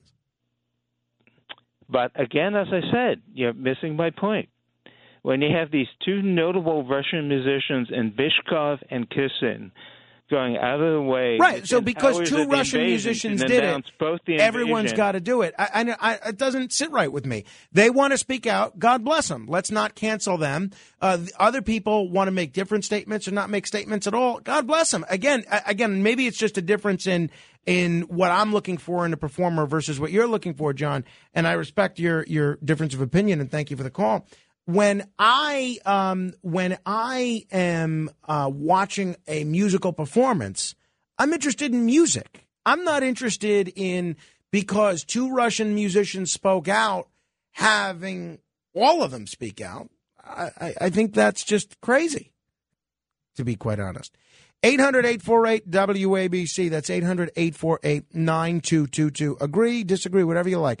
All right, we have Booby in Center Reach, Long Island. Hello, Booby. No, this is Bobby, Frank. Molly. Good morrow to you. Molly's got, I guess, boobs on the brain. Okay, listen, I'm going to say something about the oil. Now, when you said if we start drilling again, it's going to take 6 months. Well, if we put a new rig in, I mean, there are people that already are in a position to drill or to frack. They're in a position to ramp up production much more quickly, and it goes the other way too. I mean, there's and look, when during COVID, during the pandemic, when the price of oil fell because no one was driving to work and no one was going to work. All of the American oil companies were really hurt by that. President Trump had to go to OPEC and ask them to pump less. so that the price wouldn't be so low, so that the American energy sector wouldn't be hurt as much as they were poised to be hurt. So it goes both ways, but yes. All right, so one more thing I want to say. Now, if we don't open the tap or start drilling, what happens if in 3 months from now it's decided that not send no more oil or gas to America? What do we do then? Get horses and stagecoaches? No, I think we might be headed in that direction to begin with. I do wonder. No, you're right. Look, I'm all for increased domestic energy production. I'm all for not just drilling, but exploring all sorts of other opportunities for energy production. But the bottom line is right now, we use a lot of petroleum in this country, and I'm all for, ramping things up. But I agree with Omar and Rubio that the solution is not to go begging the Saudi princes hat in hand, oh, please pump more oil, please pump more oil. I don't think that's the solution. That's exactly right. That's why I like you, Frank. Thank you, Booby. 800-848-WABC. Charlie is in Queens. Hello, Charlie. Yes, hi. First, I want to give you a very serious compliment. I tell some of my friends that I start listening to the Frank Narana show at about 1 o'clock when it starts, and I figure, look, 2 o'clock I go to sleep, and I most of the time listen to most of it. They're telling me, what can be so interesting about that? I tell them, listen to it. Somehow he puts on, I don't know how he does it, but he puts on a phenomenal show just about every single night. Well, that's really nice of you, Charlie. Thank you. Yeah, I'm telling you the honest truth. What I want to say, though, is two things. One, I've gotten over, not gotten over, but the insanity of the left. They can't surprise me anymore with their madness. Like, you're very frustrated about the opera thing. The woman, yeah, so am I. But that's not the worst they've done. They're mad. They're just they passed the point that they get angrier again. They did this again. Of course they did it again. That's who they are. That's like their religion. You know, they're nuts. They're just absolutely, like Savage used to always say, it's a mental disease. That's it. Well, Charlie, thanks for the call. Look, I don't. I think you can be left wing or right wing and still recognize that artists should have the right to just be artists, and athletes should have the right to just be athletes. You remember Laura Ingraham had written a book maybe 15 years ago by now. I think it was Shut Up and Sing. And that was her whole premise, that if you're a performer, nobody wants to hear your views on politics and everything else. Now we're in a position. Now, if you listen to what John said, and I like John, I've met John personally. He's a really nice guy and a smart guy. But if you listen to what John said, basically his argument for canceling these Russian performers was, well, two other musicians spoke out. So to me, that doesn't hold water. So because two performers had the gumption, the temerity, the bravery, the courage to speak out and call Putin, call him out as an international criminal, we're now demanding that everybody that's Russian do it? I don't think so. I think that's really irresponsible. And I think it's incredibly short-sighted. And I was pleased to see an op-ed in the New York Post this weekend basically saying the same thing. And I was pleased most of the folks that on the Cats Roundtable that responded to my comments on this Sunday agreed with me. But this is the one issue that everybody should agree on. I don't care whether you're Russian, Ukrainian, American, Canadian, whatever. You can't cancel a performer because her denunciation of the war isn't sufficiently enthusiastic for your liking. It's not right. 800-848-WABC. We'll go through the mail in just a moment. This is The Other Side of Midnight. Straight ahead. WABC. TikTok. 77 WABC is now on TikTok. TikTok. At 77 WABC Radio. With exclusive content, behind-the-scenes fun, news of the day, and so much more. TikTok. On TikTok at 77 WABC Radio. TikTok. Hey folks, warmer days will be here soon. Now's the time to get healthier and lose that fat you put on the past couple of years. You can lose that winter weight by spring, since it only takes 40 days to lose 20 to 40 plus pounds with my friends at NJ Diet. Their contractually guaranteed program is unlike any of those other diet plans you may have tried. Dr. T. Arthur Turovitz, he knows what he's doing. It all starts with bioenergetically personalized supplements based on your hair, saliva, and blood work. Then, NJ Diet uses DNA testing to create your ideal diet plan and workout regimen, help you keep the weight off for the rest of your life. It's all natural. No shots, no hormones, no surgery, no feeling hungry, and absolutely no prepackaged foods. Not sure if you can do it alone? No problem. NJ Diet is with you every step of the way. You're fully monitored to make sure you're burning fat, not just losing water. You'll also get the doctor's personal email and phone number. NJ Diet in New York, New Jersey, Connecticut, or from home with live online video consultations. Visit NJDiet.com or call 855-5NJ-DIET. That's NJDiet.com. Talk Radio 77 WABC. The Other Side of Midnight with Frank Morano. 77 WABC.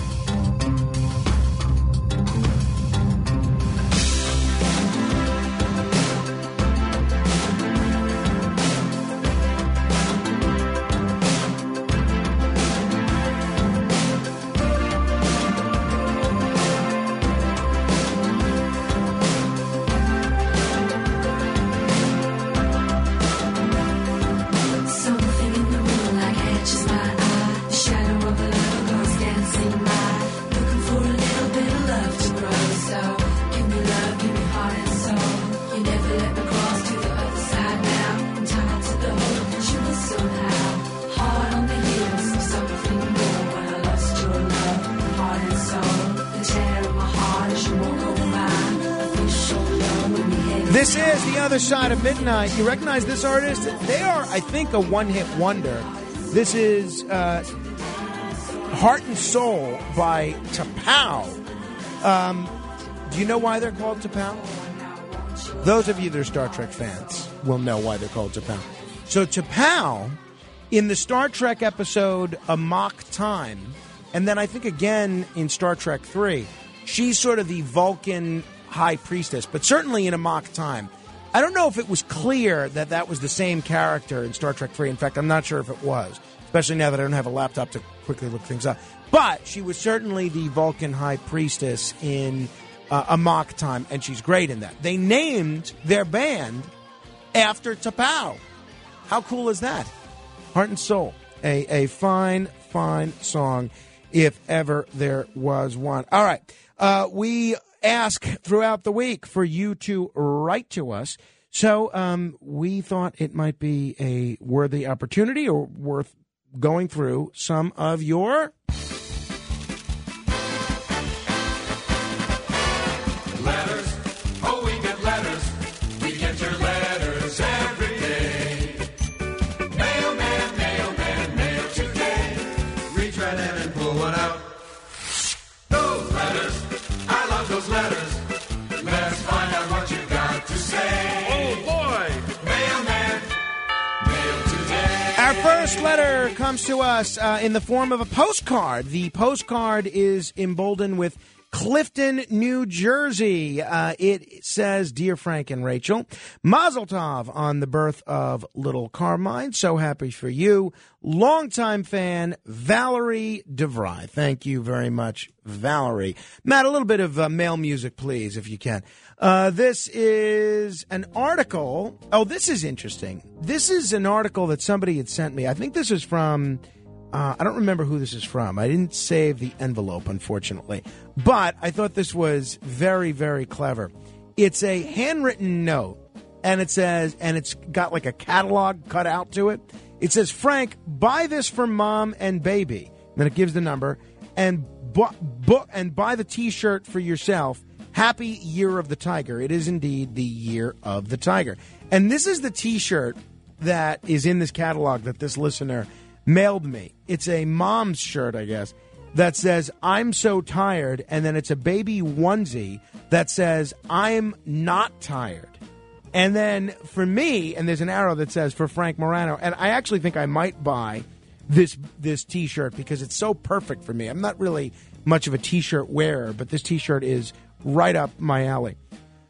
It's a shirt with a giant stack of books that says on it, "I assume I'll die when my stack of unread books falls on me." I have to tell you, that really resonates with me because this stack of unread books that I have is just getting larger and larger. So that is that. Molly, there were some other letters that you had selected as well. The ones that didn't get picked for last week. The second, not top 5 from last week, but this week. This is an email. This is a letter from Elaine Wolf, who writes, "Hello, Frank. Wrote this poem for the introduction of your great show, so hope you like it. Anyway, miss you, Elaine Wolf." And this is the poem. I was going to have Molly read this, but I have her hunting down these other letters because she's actually quite an experienced short-form poet herself. But this is what Elaine Wolf wrote. This is not my poem. This is Elaine's poem. He's on the other side. Oh, yes, that's right. He's on 77 WABC 1 to 5, his nightly radio ride to educate us all, to down those walls, keep listening to his show, and we all will grow. Does his show with pride, the callers in their stride. Now, as this is to end, Frank Morano is our friend. It's the Frank Morano Show, the only way to go. That's very nice. It's almost kind of like that almost could be in Bulworth, the great Warren Beatty poem. This is a very nice card, and I'm sorry I'm just getting to this mail now, but we were a little backed up. This is from Joanne Kowalski, who writes, "Dear Frank and Rachel," well, there's some kind of personal stuff congratulating us on the baby and everything. Then she goes on to say, "Frank, I'm a 67-year-old retired widow who has been a longtime listener to talk and sports radio thanks to my late dad, Willie. You keep me up most nights listening to your show with the radio under my pillow. You pique my interest, make me think, inform me, and make me laugh. I don't always agree with you on some political issues, but that's fine and what it's all about. My heartfelt wishes go out to you for a beautiful, healthy, fun life together and a few hours of sleep here and there. And Frank, no cigar smoking near Carmine." That's a very nice note, very nice card from Joanne. All right, on to the email. Subject. This is from, I think, I don't know, someone with the last name of Kelly. "Dear Mr. Morano," and by the way, when you write to me, this is from Martin, excuse me. When you write to me, you don't have to call me Mr. Morano. We consider ourselves pretty friendly. You can call me Frank. "Just a short response to your claim near the end of your radio show this morning that the single bullet theory is false or worthy of contempt. There is no evidence against the single bullet analysis. HSCA spent 2 years studying the JFK assassination and ratified that one bullet, CE-399, went through JFK and Governor Connolly, yada, yada, yada, yada, yada, yada. Do you actually believe that hundreds of educated people who've served the country on the committees to study JFK's murder couldn't reason about the single bullet? And to sully Specter's name without analysis defies moral rigor, to say the least. The popular view you asserted this morning is a tabloid version and is easily believed by people who've not studied the case." Well, let's not look at the people that haven't studied the case. Let's look at people that have. Let's look at Dr. Cyril Wecht, who's been a guest on this show, one of the best-regarded forensic pathologists in history, and somebody that actually was worked on the autopsy of JFK and told the Warren Commission, in contrast to what Dr. Michael Baden said, told the Warren Commission that the single bullet theory was nonsense. It defies any sort of common sense. Look, there are people that are smart that believe it. You're not going to sell that to me. The single bullet theory, I don't care if you believe Oswald acted alone or whatever the case may be. The single bullet theory doesn't make a lot of sense to me. I'll just say that. Or the magic bullet, as Kevin Costner says in that movie. This comes to us from Rocky Shore. Hi, Frank. Great show and great guest today. Best regards to you, Rachel, and Carmine. Douglas McGregor is absolutely right to call out the media, including Fox News. The press is now distracted and looking the other way when it comes to Zelensky's corrupt government. A handsome man does not make an honest one. And then he goes on to say, Curtis Lewa is a pathological liar. The lies about you are cruel, brutally dishonest, and unforgiving. My mood is even more agitated when you make excuses for his despicable behavior.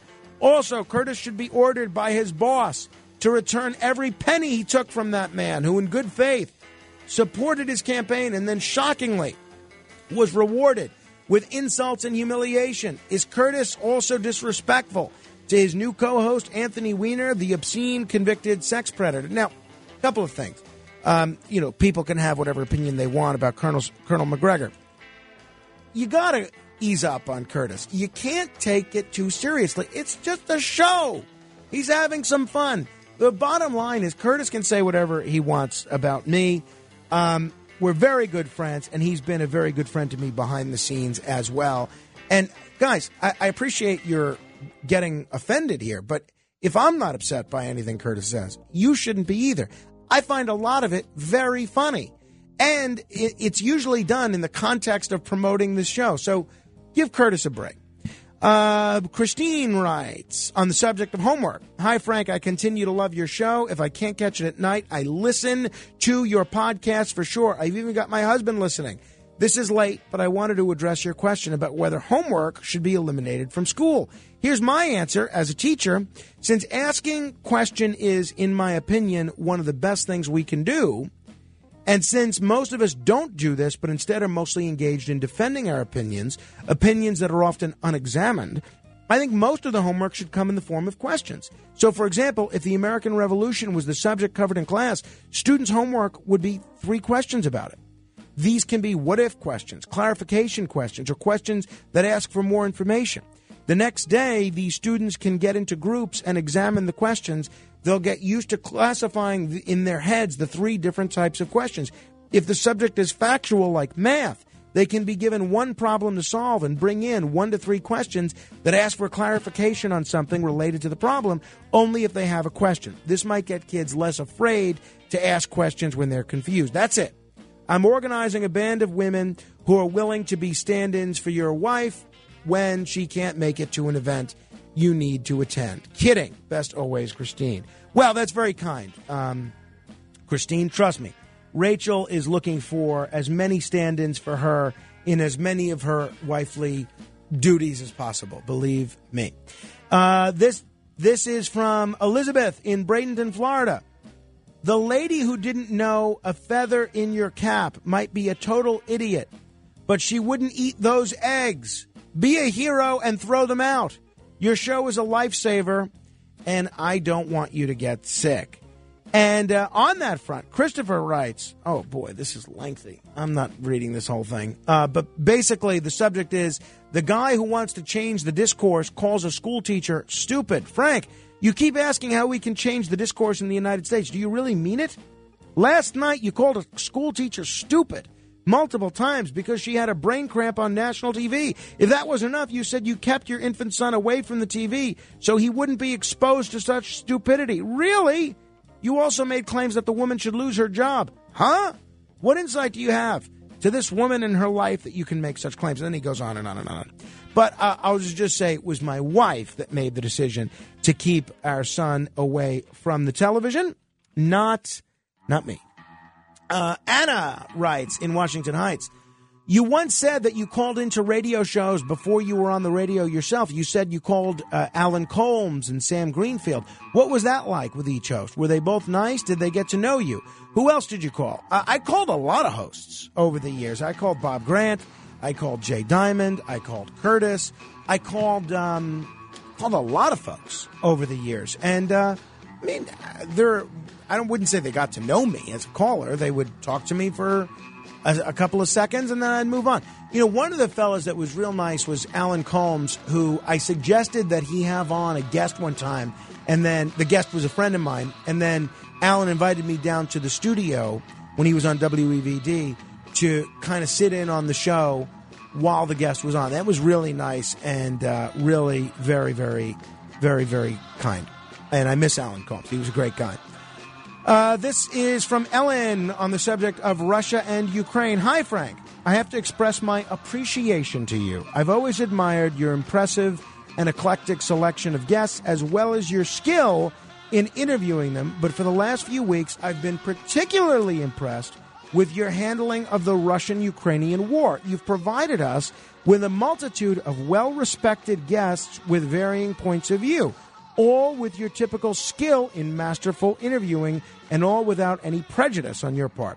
Even though you let us know your feelings, you never rammed them down our throats. You presented us with many guests, informing us and trusting us to listen and make up our own minds.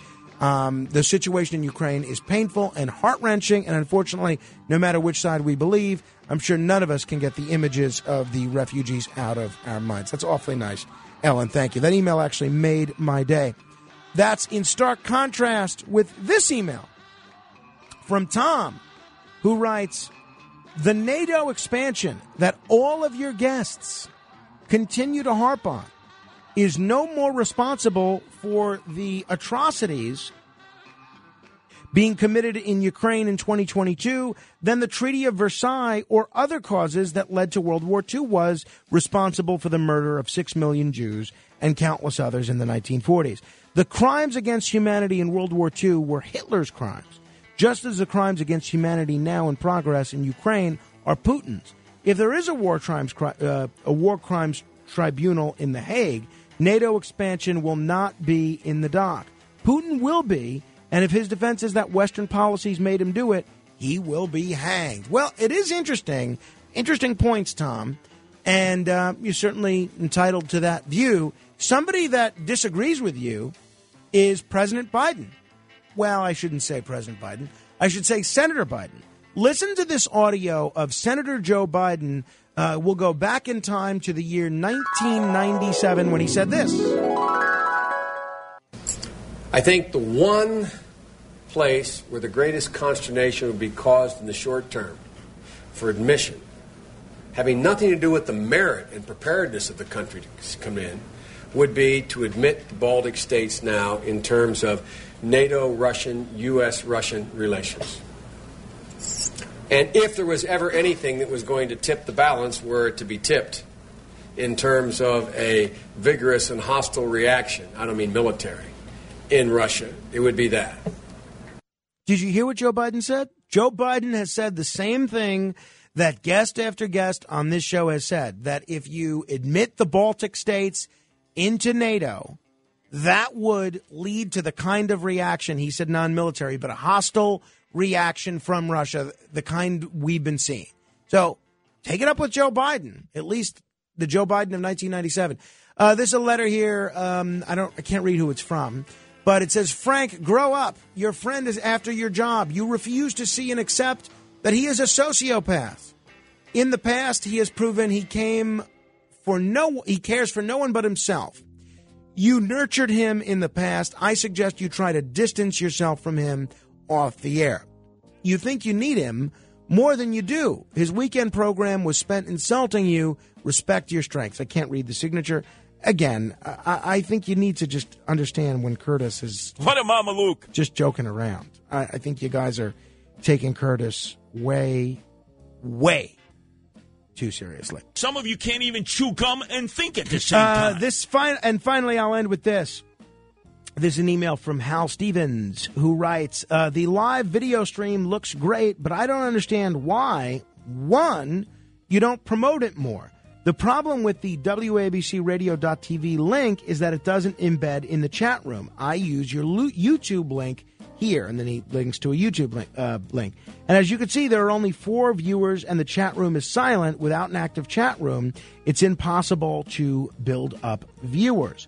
2, I also don't understand why they switched to Vimeo for Sid and Bernie. There's no chat room, and those rooms should be used for questions and comments read on the air from time to time. Well, so let me address point 1 first here. So we have been, since Friday, doing a live video stream of this show. And so to answer your question, Hal, as to why and if you want to watch this right now, anybody, you can go to WABCRadio.tv. So to answer your question as to why I haven't promoted this more, is for basically three reasons. One, I'm a radio guy, right? I think that, and I realize this is not a fashionable thing to say, but I believe that radio really is theater of the mind. It's about painting pictures with words and sounds and crafting pictures in people's brains with word and sound. So I like for people to listen to this show without picture, so they can hear how we use sound effects, how we incorporate audio, how we paint pictures with words in the style that radio has done so well for the last 100 years. Additionally, it just has started, so I wanted to give the video team, and I know they're all working hard, Crystal and Eric and Dan and a guy who might be named Joe and Gabby. They're all working very hard on the graphics and everything. I wanted to give them some time to iron out any kinks before we started telling everybody to watch this. Three, I am much heavier now than I prefer to be. I would say I'm about 30 pounds overweight. Now, I am in the process of losing weight, and Lent is my season to really slim down. And if you're looking at the video now at WABCRadio.tv, you compare this to what I'm going to look like in 4 weeks, forget about it. You're going to be blown away. It's going to be a great before and after photo.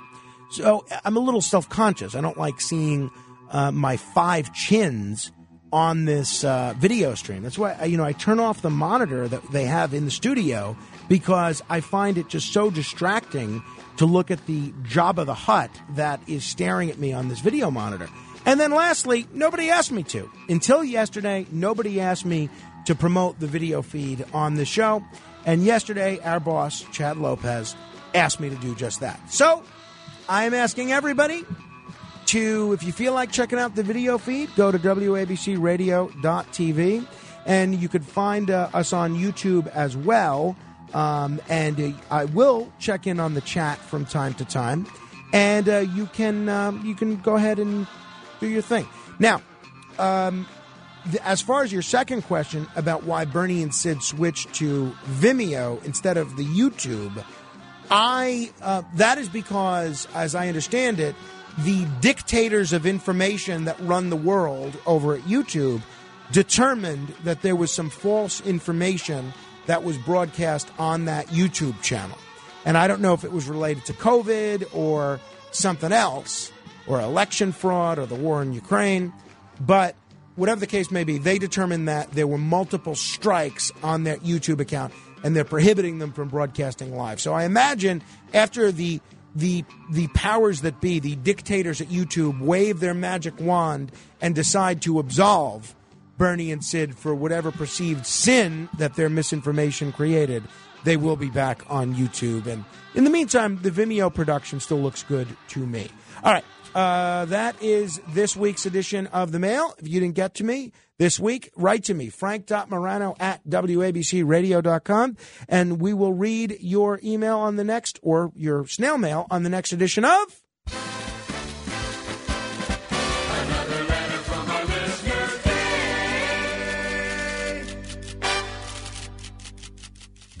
WABC. This is Curtis Lewa. For more than 30 years, when cancer is the issue, my number one source for straight cancer information, guidance, and treatment is Dr. Lederman. Dr. Lederman is cutting edge and the first in America with non-invasive, no cutting, no bleeding, highly successful body radio surgery for new and reoccurring cancers, even if prior chemo, surgery, or radiation didn't work, isn't tolerated, or wanted.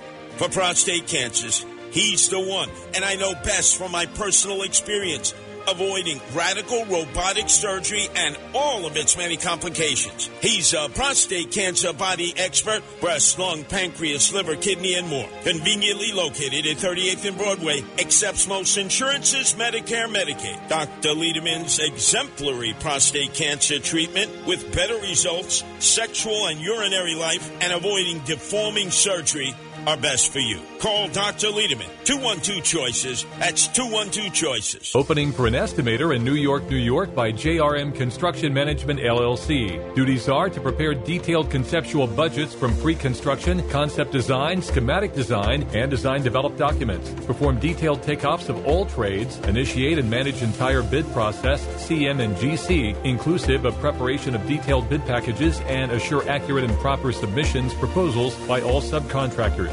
Accurately level all subcontractor bids. Negotiate and purchase all subcontractors, including the issuance of purchase orders. Maintain vendor relationships. Collaborate with engineers, architects, clients, and subcontractors. Interfacing with field team by communicating deliverable and procurement schedules. Requires a bachelor's degree or higher in construction and facilities management, plus 4 years of experience in budgeting, estimating ground-up residential, hospitality, mixed-use, and large-scale renovation projects with 3 years experience reading commercial construction plans and specifications. 3 years experience with value engineering, 3 years in proposal writing, 3 years experience in budgeting commercial construction project, and 3 years experience with New York City subcontractor vendor management. Mail resumes to JRM Construction Management, LLC.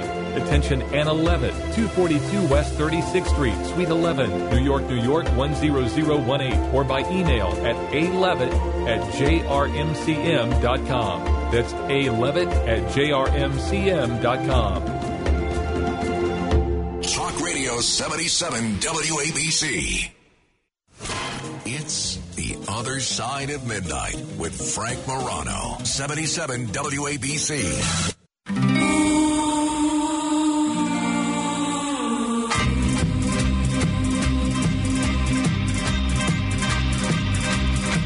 When the mists are rising and the rain is falling and the wind is blowing cold across the moor, I hear the voice of my darling, the girl I love and lost a year ago.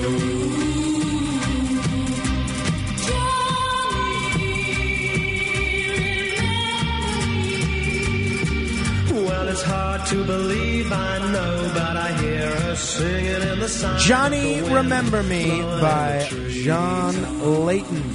Want to remind you, if you listen to this show, I hope you join the Facebook group. If you're on Facebook, just search on Facebook, Morano Radio Fans and Haters. That's Morano Radio Fans and Haters. We also have just a standard regular Facebook page, which if you join the Facebook page, you could see a very, very nice photograph of my son Carmine that I posted over the weekend for National Sons Day. In the Facebook group, John Scandalios writes, great interview by Frank of gubernatorial candidate Harry Wilson. Harry Wilson has my vote. All right. Okay. So it shows Harry Wilson got at least one vote by coming on this show. I like Harry Wilson. I'm not sure. I'm not a Republican, so I'll let them work out who their nominee is. But, I like it. I'm going to have everybody on, and they're going to all get the same level of questioning from me that Harry Wilson, Andrew Giuliani, Rob Astorino got. Now, speaking of my son Carmine, again, you could see his photograph at facebook.com/MoranoFan. Want to congratulate him. I hope he's not listening now because that means he's awake. Yesterday, during this program, I got word from his mother that he set a new record for sleeping of almost 6 hours. Almost 6 hours. Now, in his whole life, I don't think he slept 6 hours in a row. Now, you'd think that would be an opportunity for my wife to get some sleep, but no, she kept getting up because she was concerned that something was wrong because she's so used to getting up every 2 hours. So I hope that is a trend that continues, not only because I want her to get some sleep, but because my wife says as soon as he's in the habit of sleeping through the night, we can schedule another trip to Atlantic City, which I'm very eager to do. I've been away far, far too long. You know, it's interesting. He always seems to sleep at inopportune times. So I watch him from the time I get home around 6:30 until about 9 a.m., and then again from when I wake up around 1 p.m. until my wife finishes work around 5 p.m.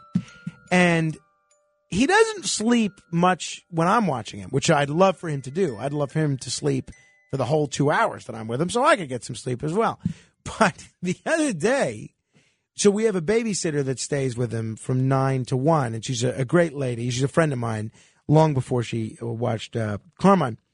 The other day, so she's with him 4 hours a day. The other day, he was with her, and we're paying her, $20 an hour. And he was with her, and he slept for 2 hours. Now, those are not the 2 hours that this kid should be sleeping. Let him sleep 2 hours when he's with me or his mother. I feel like she should give us a discount when he's sleeping, and she's watching him when he's sleeping. But I guess that's not the way the cookie crumbles. 800-848-WABC. Those of you that are holding, we only have a minute left here, so I don't want you to rush through your comments. I will take your calls at the top of the hour. For the rest of you, you can give us a call at 800-848-WABC. That's 800-848-9222. And coming up in about a half hour, we're going to go live to Poland, where one of my favorite journalists, Michael Tracy, is going to join us on this Russia-Ukraine war. Mike Tracy is probably one of the only people on Twitter that's actually worth following. I think I'm worth following on Twitter, at Frank Morano. But aside from me, it's just basically Michael Tracy. So he's going to join us from Poland with his perspective on what he's seeing out there. And coming up in a minute, is it time to ban chocolate milk? Mayor Eric Adams thinks so. We'll get into it and a whole lot more. This is The Other Side of Midnight. Until next hour, keep asking questions.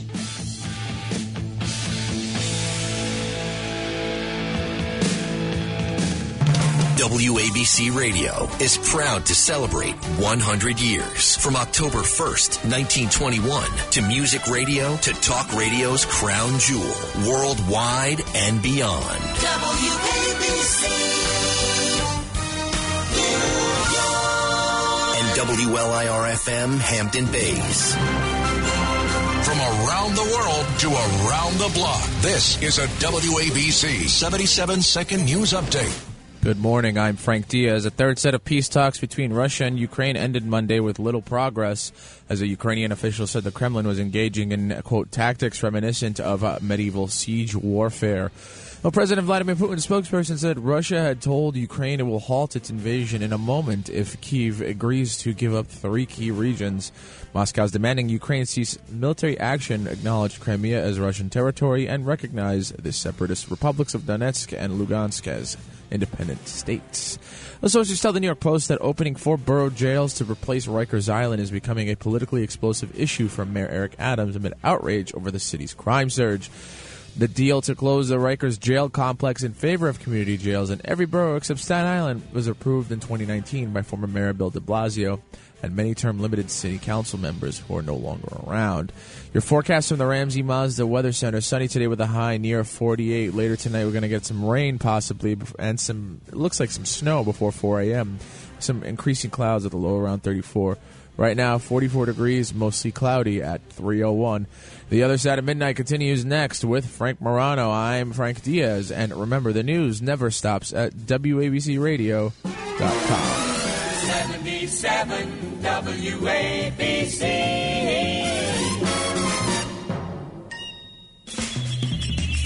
This is The Other Side of Midnight with Frank Morano. They're running a strange program, y'all. Talk Radio 77 WABC. Now, here's Frank Morano.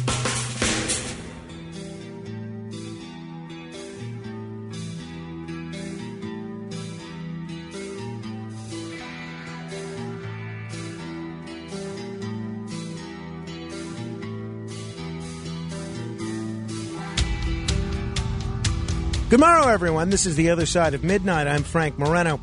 Did I hear that newscast correctly? Did Frank Diaz just say that it's going to snow? Did he say that? When is it going to snow? Can we turn his mic on? Apparently sometime before 4 o'clock tomorrow. Tomorrow meaning like Wednesday? Yes. What day is today? Today's Tuesday. Tuesday. Yeah. Tuesday. So it's going to snow on Wednesday? Possibly. It was 75 degrees yesterday. How could we go from that to snow? It could be any number of things. Global warming, crazy people, you name it. All right. Well, fair enough. How much snow are we expecting, Mr. Diaz? It was like less than an inch. It wasn't even okay. that much. Well, that's not a big deal. Okay. All right. Well, thank you for that. Frank Diaz doing a terrific job there. Hey, I am a mushroom enthusiast.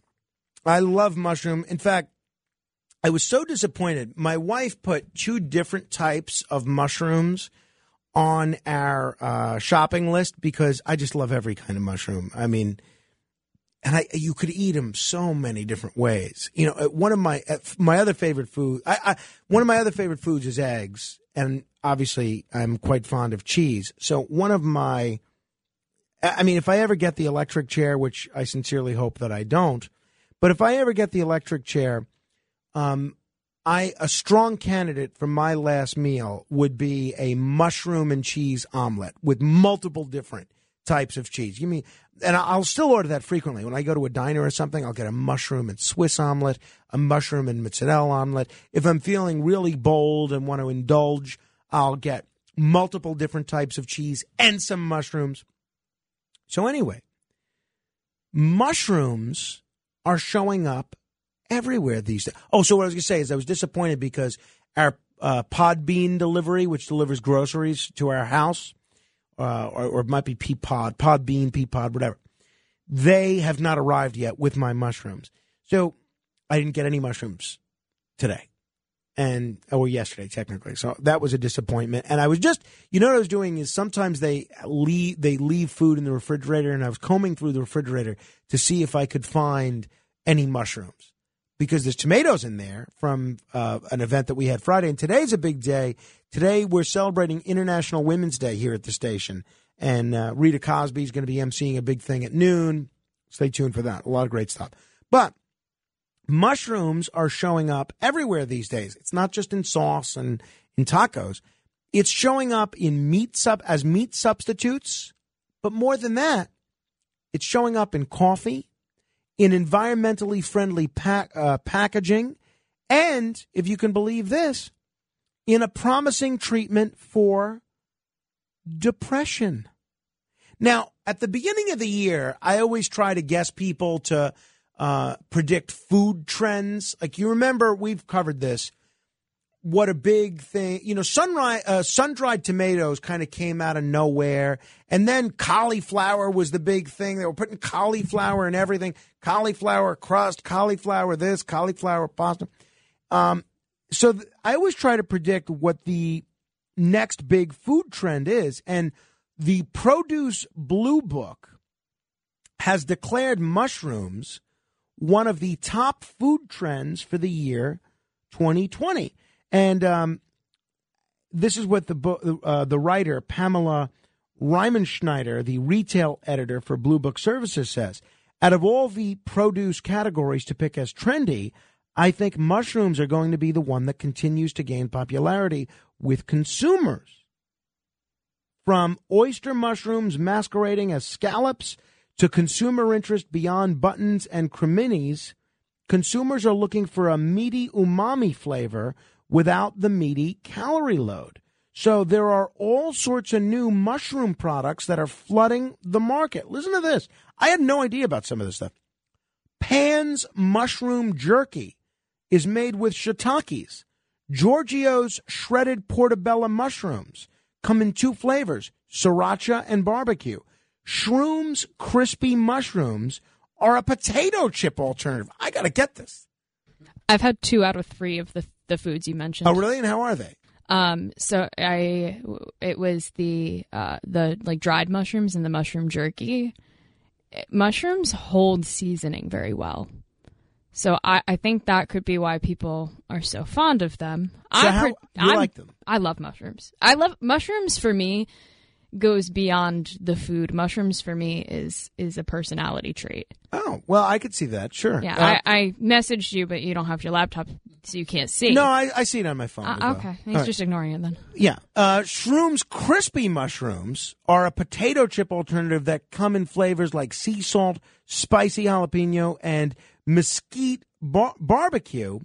The manufacturer also sells Shroom's snack bars in flavors like crispy mushroom chocolate chunk. Can you imagine that? Mushroom coffee is cropping up everywhere.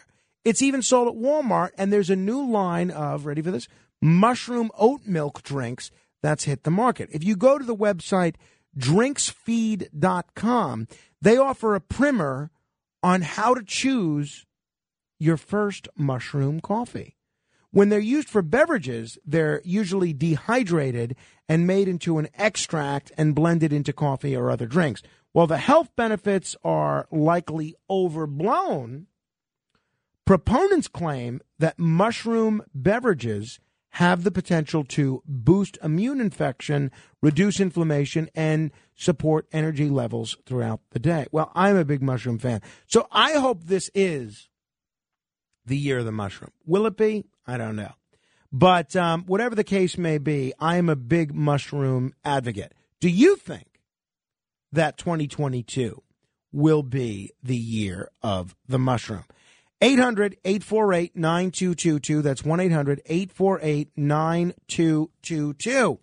Another food that is making news, not in a positive way at all, as the mushroom is, or another drink, technically, that's making news, is chocolate milk. Now, we've heard this before.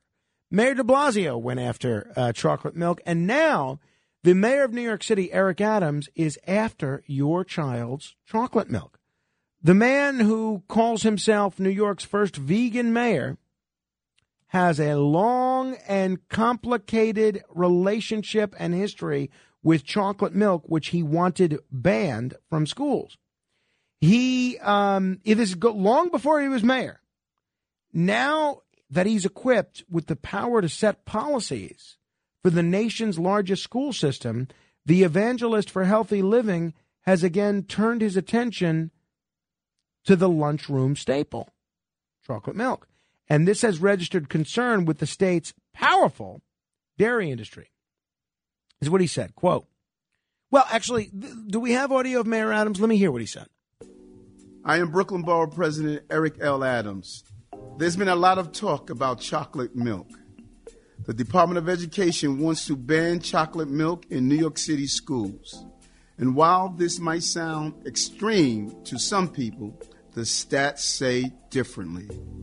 Instead of serving our children beverages that set them up for a lifetime of health problems, we should be encouraging them to drink more water. It keeps you hydrated, manages weight, and is a critical part of a healthy lifestyle. And it has no sugar. We need to encourage students to make healthier choices. Now that he's mayor, he's saying the same thing. This is not one of the areas where his positions have evolved. He is very adamantly against chocolate milk. This is what he said in January. We're having a conversation about should we have chocolate high sugar milk in our schools. Now, I'm not going to become nanny mayor because he remembers how fed up people were with Bloomberg over that stuff and de Blasio when he tried to do this. But we do need to have our children have options. Now, New York would not be the first city to do this. The cities of Washington, D.C. and San Francisco, they've already banned chocolate milk. A decade ago, Los Angeles became the first big school district in the country to remove chocolate milk from cafeterias, only to reverse that policy 5 years later after facing backlash and finding that the district had massive amounts of organic waste, most of which was plain milk left unused. So Adams has yet to make an aggressive push to end chocolate milk. He says the discussions are ongoing. Just the talk about the dangers of these sugary drinks is drawing all sorts of concern from farmers across New York State, one of the largest dairy-producing states in the country. Did you know that? That when you think of farm states, you think of Iowa, you think of states like Wyoming, you think of Nebraska. You don't necessarily think of New York, but New York is a big farming state. It is one of the largest dairy-producing states in the country. This is what so the industry would likely make an aggressive push against such a plan to ban chocolate milk, and it may find a sympathetic ear with Governor Kathy Hochul, who already views school lunches as an agricultural issue. Elizabeth Walters of the New York Farm Bureau said, we need to make sure that children have choices when they're going to school to ensure that they're getting proper nutrition. What say you? do you think, look, we already had first Meatless Mondays, and then I think the mayor went even further and is having a whole vegan day or two in New York City public schools.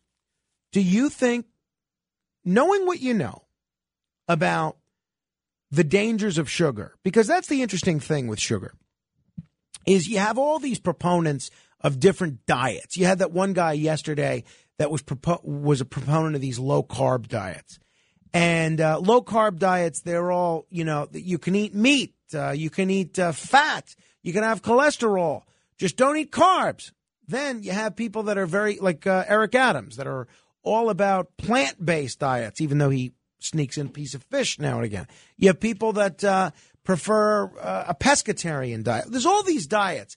The one thing that everybody seems to agree on is that sugar is bad for you, really bad for you. It's like the worst thing that you could eat or drink.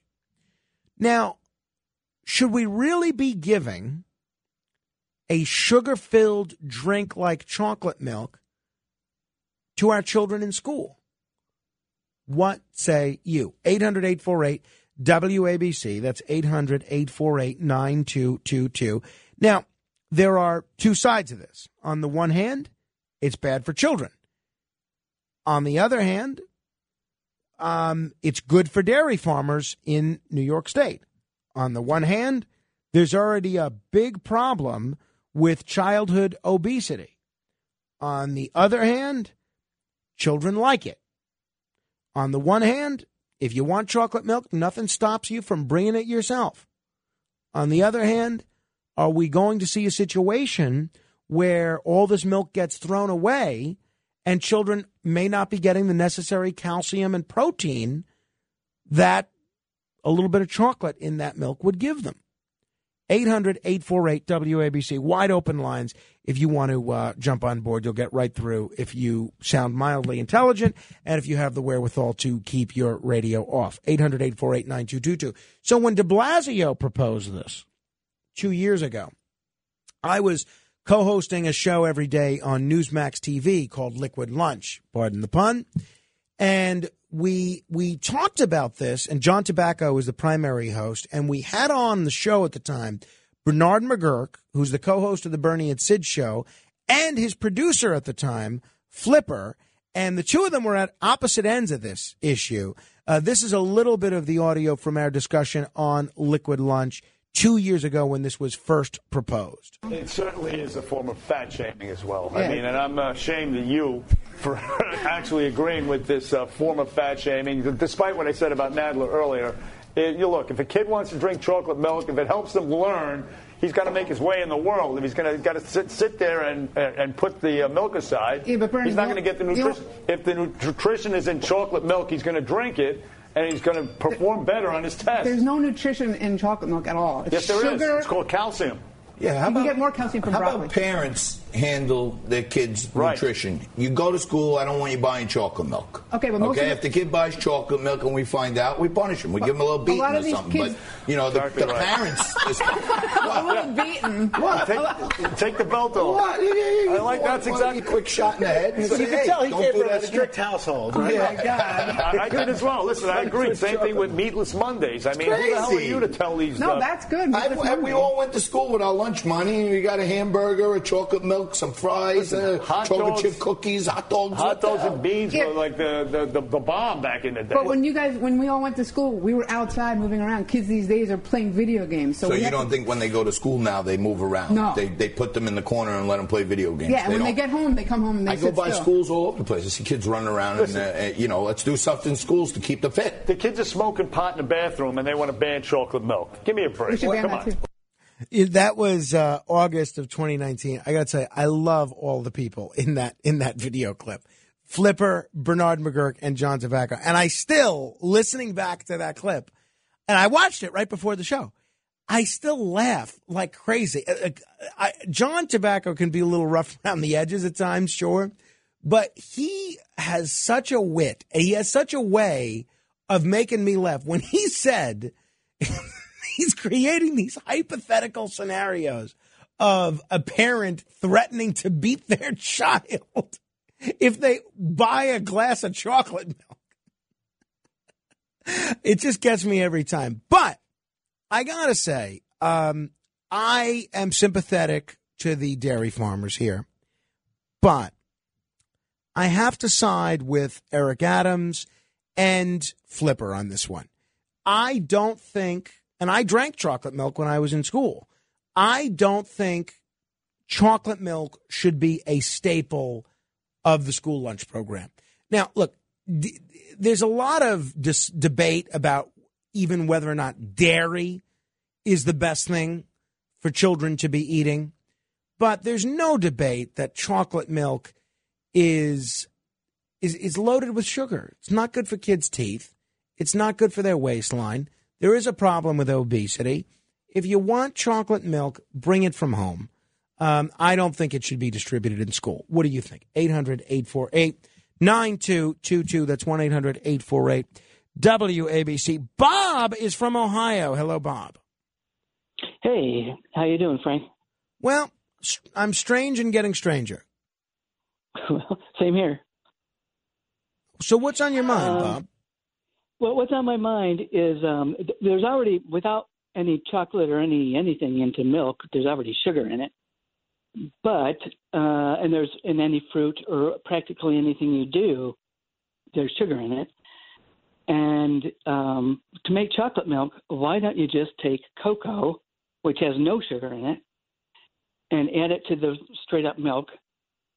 And that's one form of chocolate milk that one could be making. But you're right regarding the chocolate milk that nowadays is served in a grocery store for you to buy and take home or serve in schools.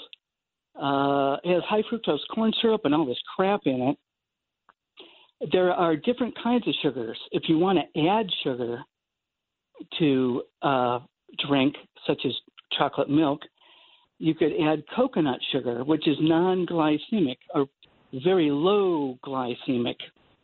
So for me, myself, when I cook and make food for my family, I buy organic coconut sugar, which has, you can buy different varieties that have a taste from like chocolate to coffee in flavor by themselves, that don't spike your, insulin, blood sugar levels out the wazoo. And so there's healthy alternatives to create a chocolate milk.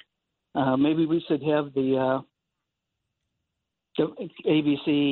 WABC version of chocolate milk and have it go worldwide as the healthiest chocolate milk. Well, I mean, it sounds good to me, Bob. I'm all for healthier options for children, but the bottom line is the kind of chocolate milk that children are drinking now is not the kind of healthy alternative that you're describing. So maybe that's a solution. But in the meantime, I think this idea of keeping kids from getting chocolate milk as part of their, school-bought lunch, their hot lunch, I think is a good one. What do you think? 800-848-9222. Joe is in Ronkonkoma. Hello.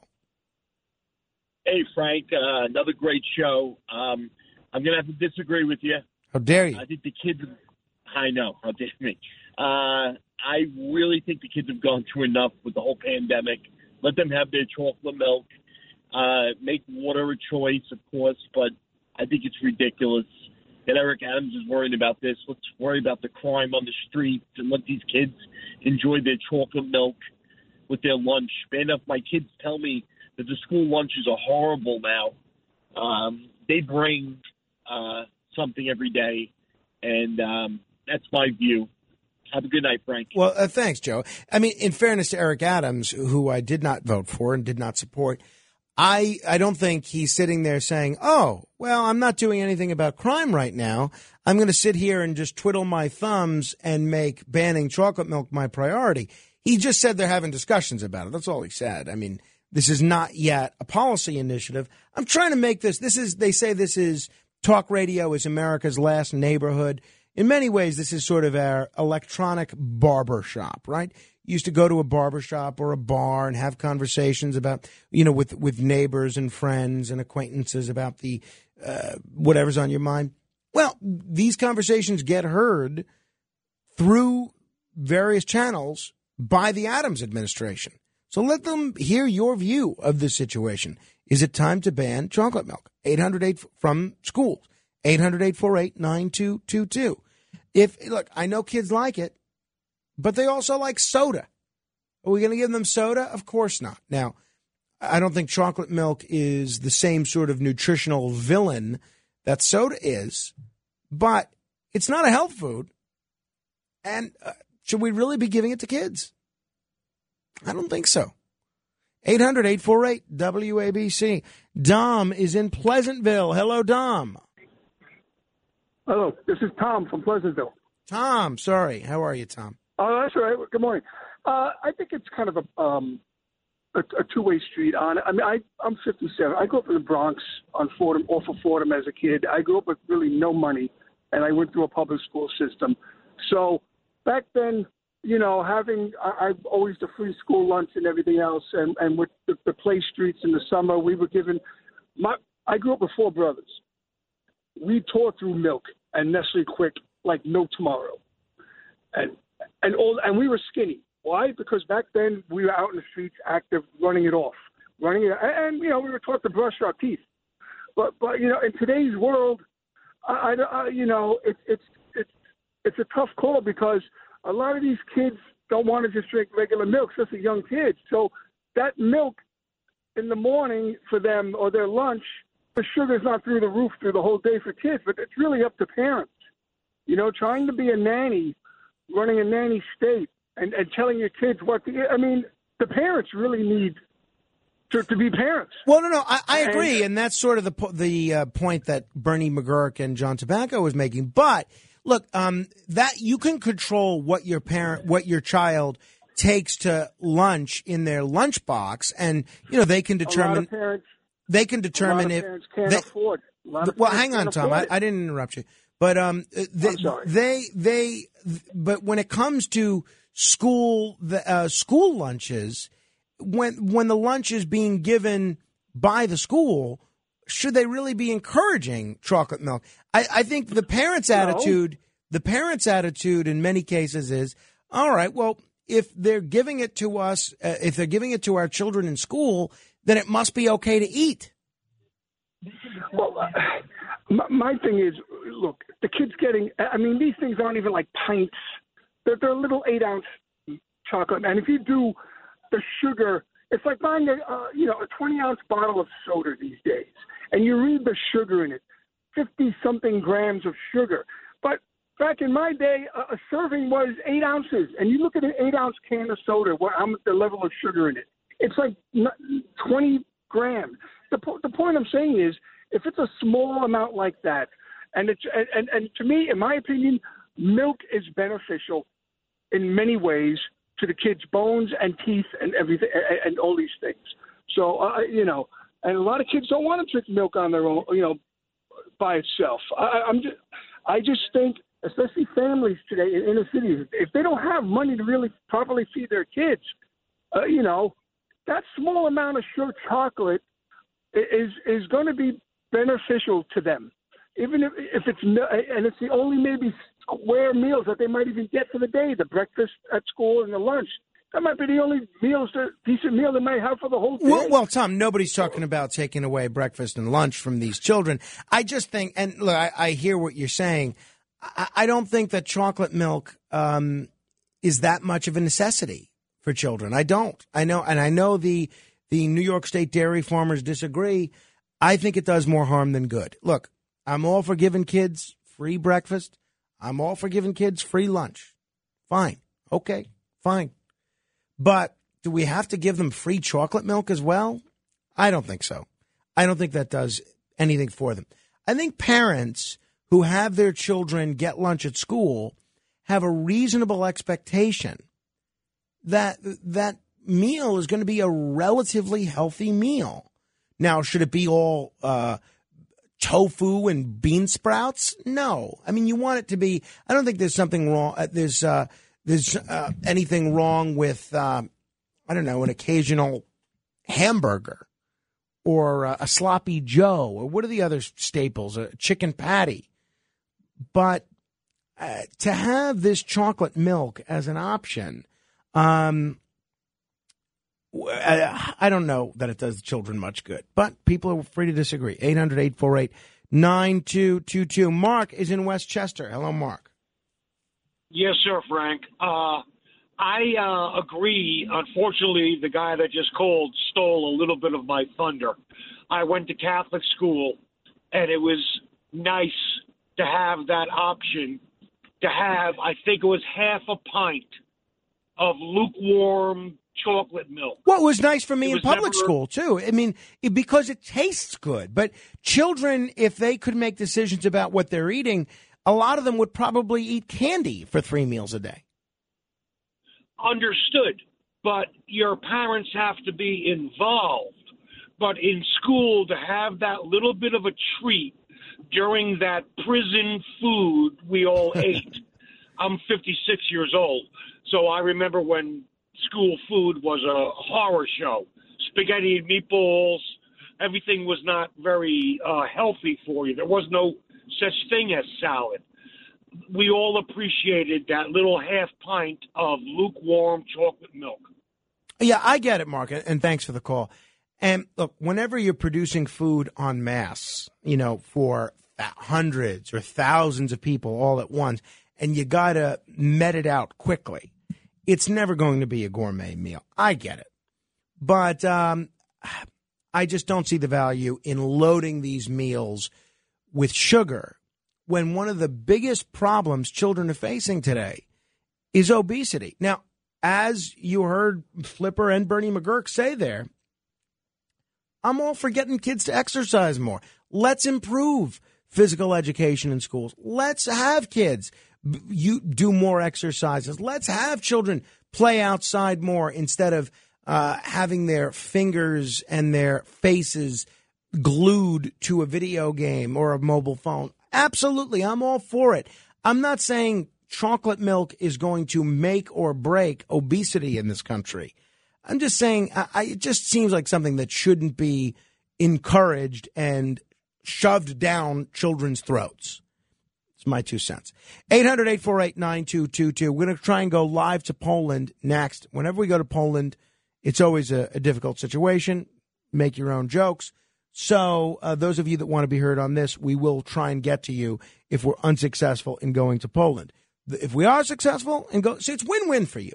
So if we're successful in going to Poland, you'll be that much better informed about the Russia-Ukraine war. If we're unsuccessful in going to Poland, you'll be that much more informed about folks' opinions regarding chocolate milk in schools. Win-win. 800-848-9222. Straight ahead. WABC. Listen to this podcast now on the Red Apple Podcast Network. Father and Son with Curtis and Anthony Sliwa. It talked about how I would take you on Saturdays to Coney Island, and what would we do when we got to Coney Island? What was the first thing we would do? The first thing that we do on Coney Island, I love everything about Coney Island because it was such a history to me of any rides that I just love. And I think also back in your campaigns, I remember I saw you there. I was like, what you doing here? And remember, when we would get to Stillwell Avenue, the last stop in Coney Island, we would go across the street to Nathan's Famous. And what would we have there? We had a hot dog and some fries. That's right. Who does not love those? So good. It was so good.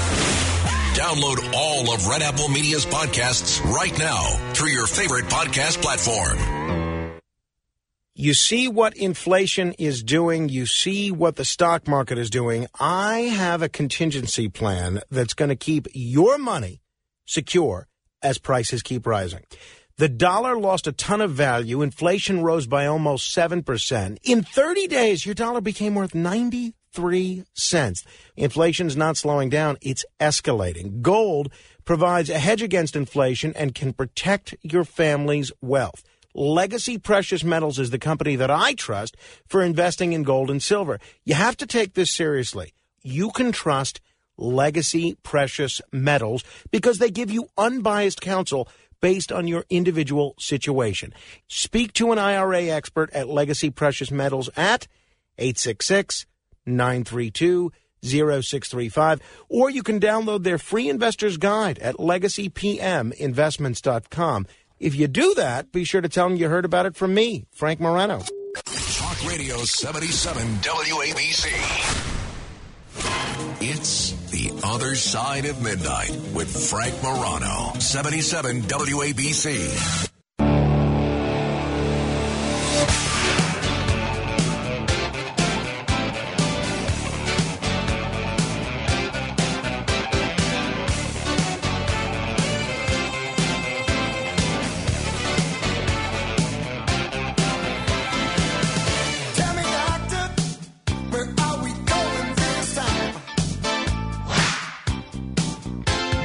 This is The Other Side of Midnight. I'm Frank Moreno. That's Huey Lewis and the news. Well, dominating the news, every news outlet, conservative outlets, liberal outlets, so-called non-political outlets, is this war in Ukraine. One of my favorite journalists is Michael Tracy. He's been kind enough to join us on the radio from time to time. I steal so much of my material from his tweets. If you ever hear me say anything that's really insightful, chances are I have plagiarized that from a Michael Tracy tweet. He's an independent journalist, and he is right now joining us live from Poland. Michael, I appreciate you joining us from a country where the time is a little bit more convenient for you to come on the radio with us.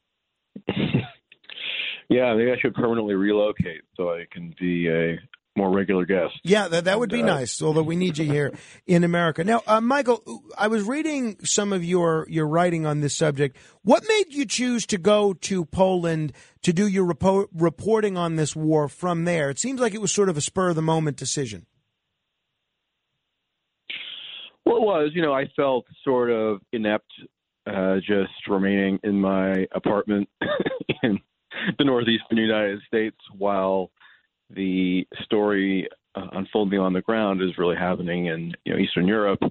And I chose Poland for a couple of reasons, but I guess the paramount one is that should there be a wider escalation, should there be some sort of direct U.S. or NATO military engagement in Ukraine, or if the war would expand beyond the confines of Ukraine in any meaningful sense, it would more than likely be through Poland in some fashion, or Poland would be intensely involved.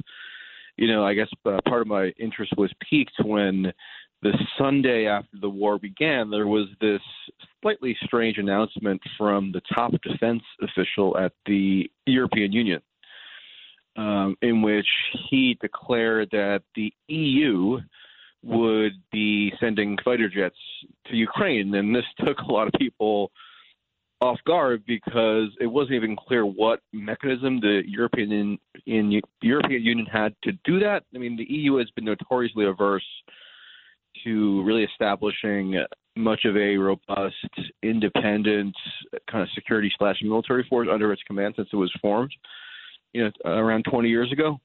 And so there's a lot of confusion around that announcement. And then shortly thereafter, the Ukrainian Air Force put out a statement saying that they were going to be using Polish air bases, to launch aerial combat operations into Ukraine. And if that were the case, that would mean a NATO member state, Poland, was pretty overtly facilitating combat against Russia, which had some pretty obvious escalatory potential in my mind, should Russia retaliate. But then again, it wasn't even confirmed really that these aerial operations were being launched from Poland, because you had sort of ambiguous statements and contradictory explanations from the Polish officials and the EU officials and the Ukrainian officials and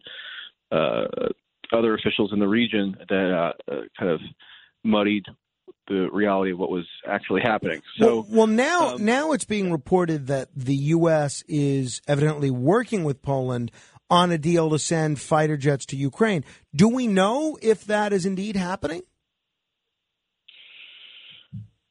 Again, ambiguous, because it was strange. The Secretary of State, Antony Blinken, this past Sunday, went on the weekend shows and said that a plan like this was in the works, where they were, quote unquote, backfill the Polish supply of fighter jets so that these Soviet-made fighter jets in Poland's inventory could be transferred to Ukraine, and then but they wouldn't, lose all their stock. And that, to my knowledge, has not been confirmed yet by the Polish Ministry of Defense.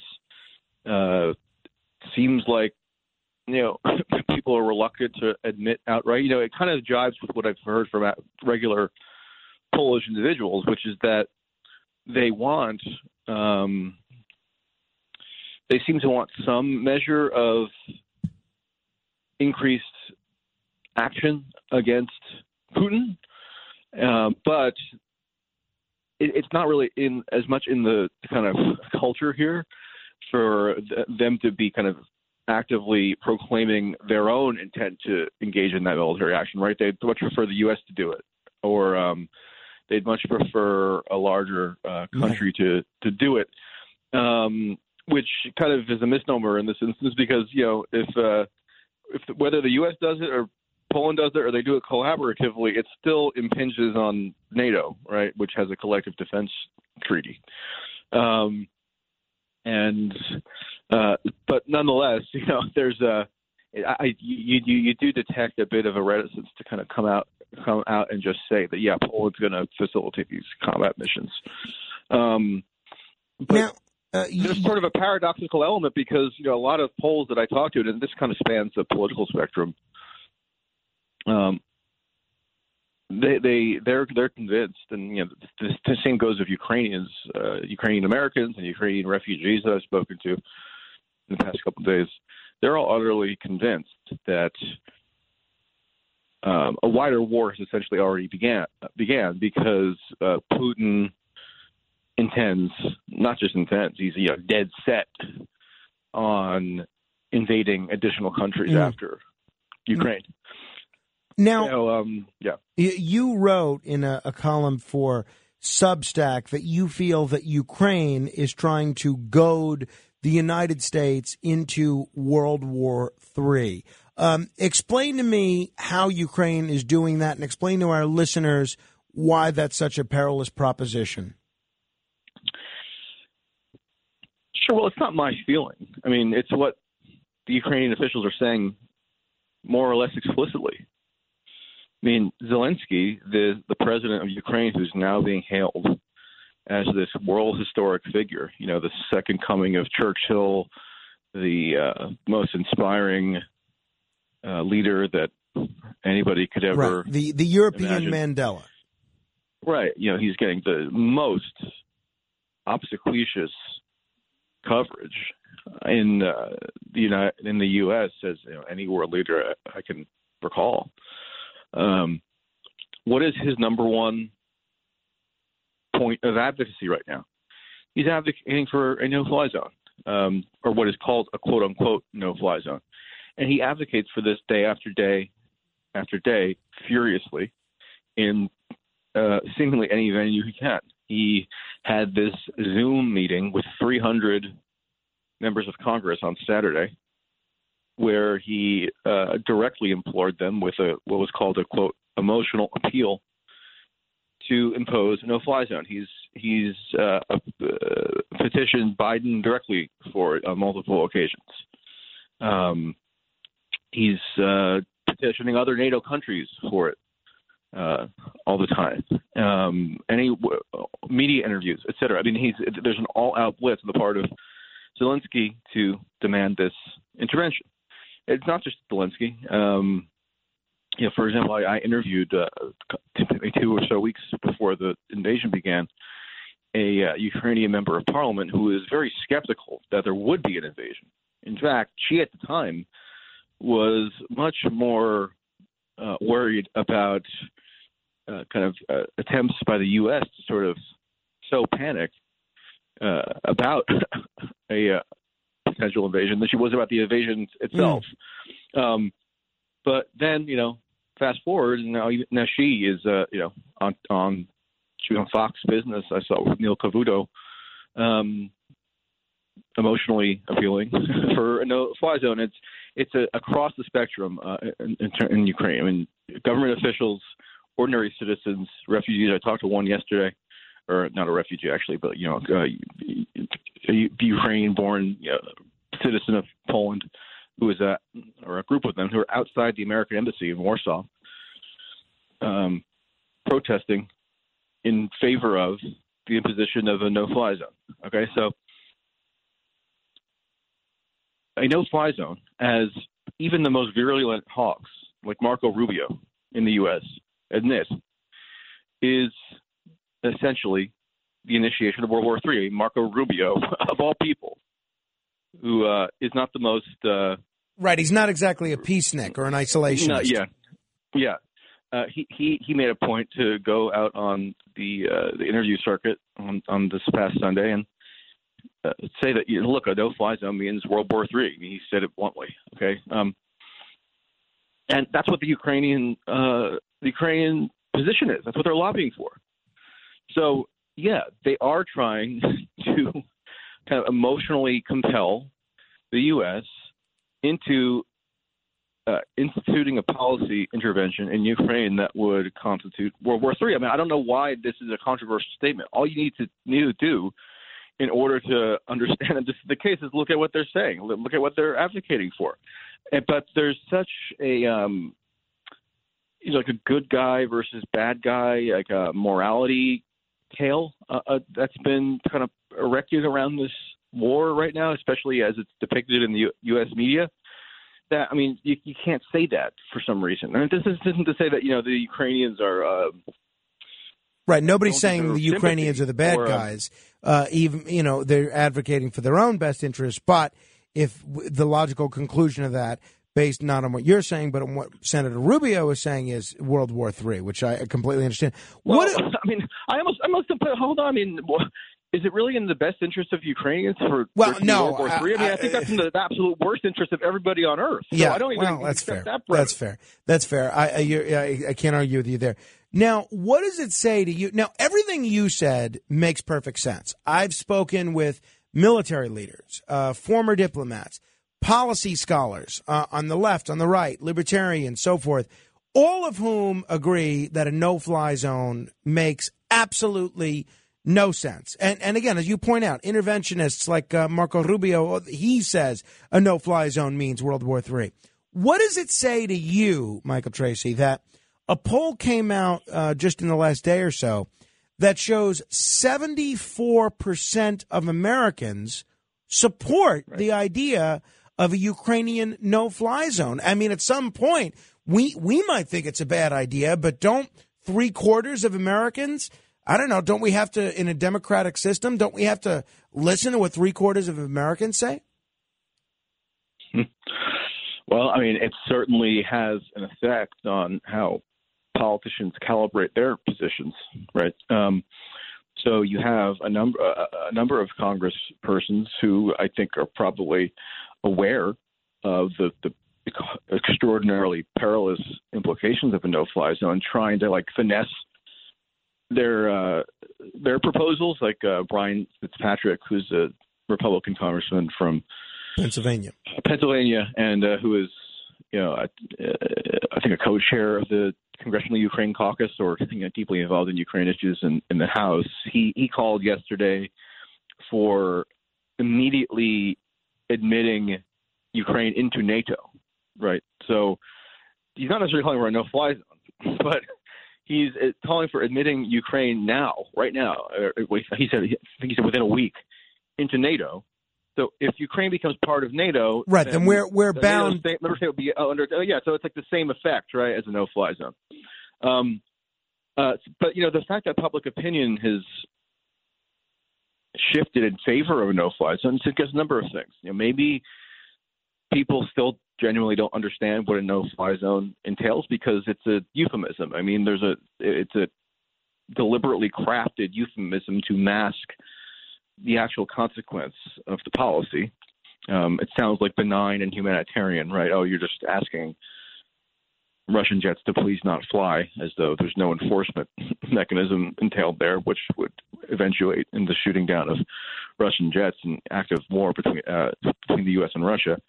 But it also suggests that the total unanimity of the kind of tenor of the media coverage on this subject, left, right, center, everywhere in between, is having a real effect on public opinion. And why wouldn't it? I mean, this is a 24/7 topic that's hyper emotional, where you have a hero that's been anointed in Zelensky and then the broader Ukrainian, resistance or what have you, and you have an arch villain in Putin, and the kind of the moral fault lines have been very starkly drawn. And most Americans aren't that in tune with the details of military tactical military policy.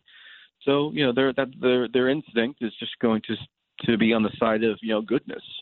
I think a really important element here is to recognize how cross-partisan the sentiment is. And I think that's a very dangerous sign that it's not just a partisan issue in the U.S. in terms of supporting this. I mean, the pollster Reuters yesterday reported that the 74% of Americans favoring a no-fly zone is pretty evenly distributed across Republicans, Democrats, and Independents, right? So if you have that kind of consensus building, where I think liberals have their own reasons for being really staunchly in favor of this. Putin had been christened as this.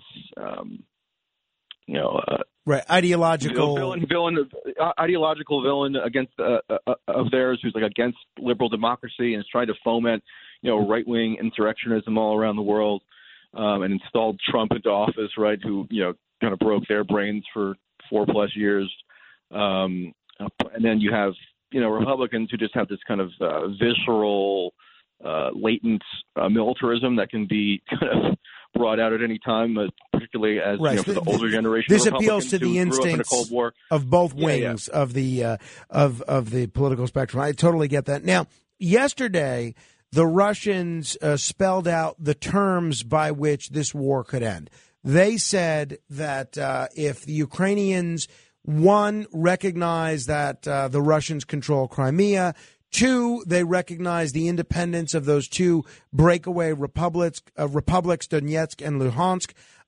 Three, that they remain a neutral country, not getting any international blocks like the European Union and NATO. And four, that they demilitarize, that this war could end. Now, nobody likes to reward a bully that is as aggressive as Putin seems to have been with this war here, but if you look at the lives that this war is costing, if you look at the refugee crisis that this war is creating, if you look at the inflation and energy crisis that this war is creating, do you think that the Ukrainians should think about taking a deal like this?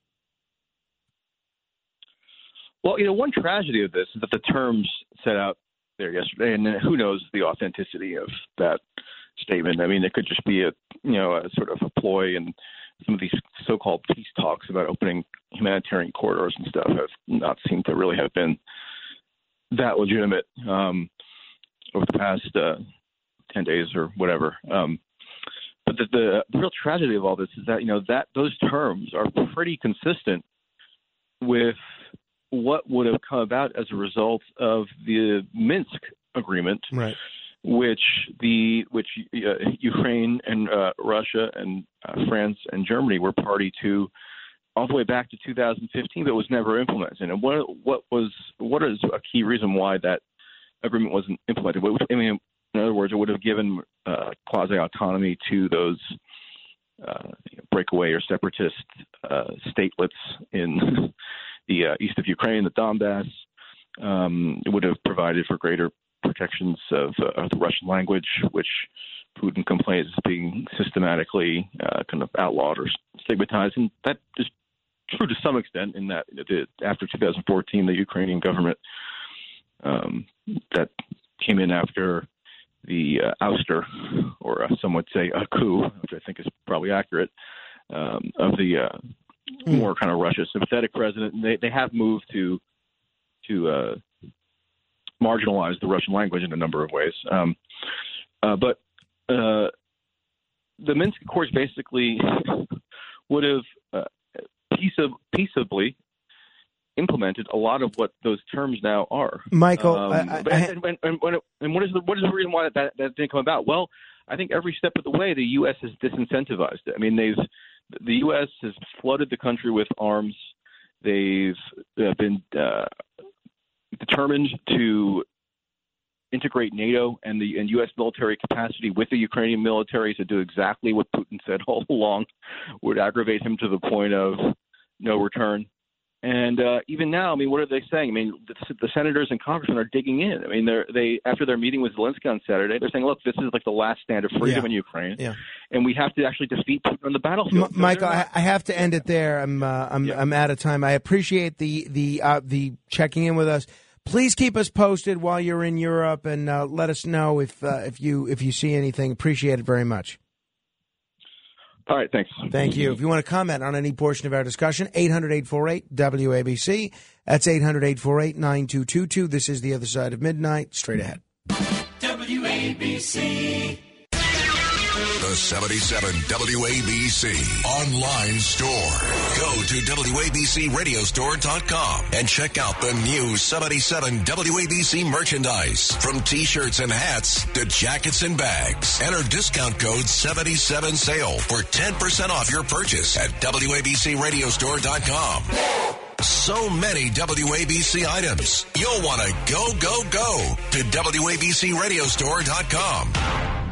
Hey folks, warmer days will be here soon. Now's the time to get healthier and lose that fat you put on the past couple of years. You can lose that winter weight by spring, since it only takes 40 days to lose 20 to 40 plus pounds with my friends at NJ Diet. Their contractually guaranteed program is unlike any of those other diet plans you may have tried. Dr. T. Arthur Turovitz, he knows what he's doing. It all starts with bioenergetically personalized supplements based on your hair, saliva, and blood work. Then, NJ Diet uses DNA testing to create your ideal diet plan and workout regimen, help you keep the weight off for the rest of your life. It's all natural. No shots, no hormones, no surgery, no feeling hungry, and absolutely no prepackaged foods. Not sure if you can do it alone? No problem. NJ Diet is with you every step of the way. You're fully monitored to make sure you're burning fat, not just losing water. You'll also get the doctor's personal email and phone number. NJ Diet in New York, New Jersey, Connecticut, or from home with live online video consultations. Visit NJDiet.com or call 855-5NJ-DIET. That's NJDiet.com. Talk Radio 77 WABC. This is The Other Side of Midnight with Frank Morano. 77 WABC.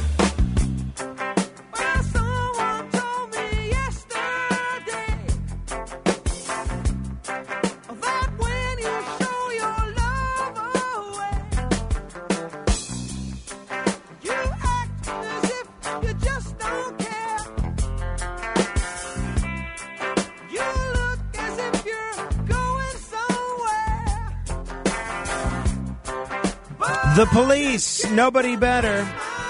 I'm so pleased that they weren't defunded. This is The Other Side of Midnight. We'll take your calls in just a minute. 800-848-9222, 1-800-848-WABC.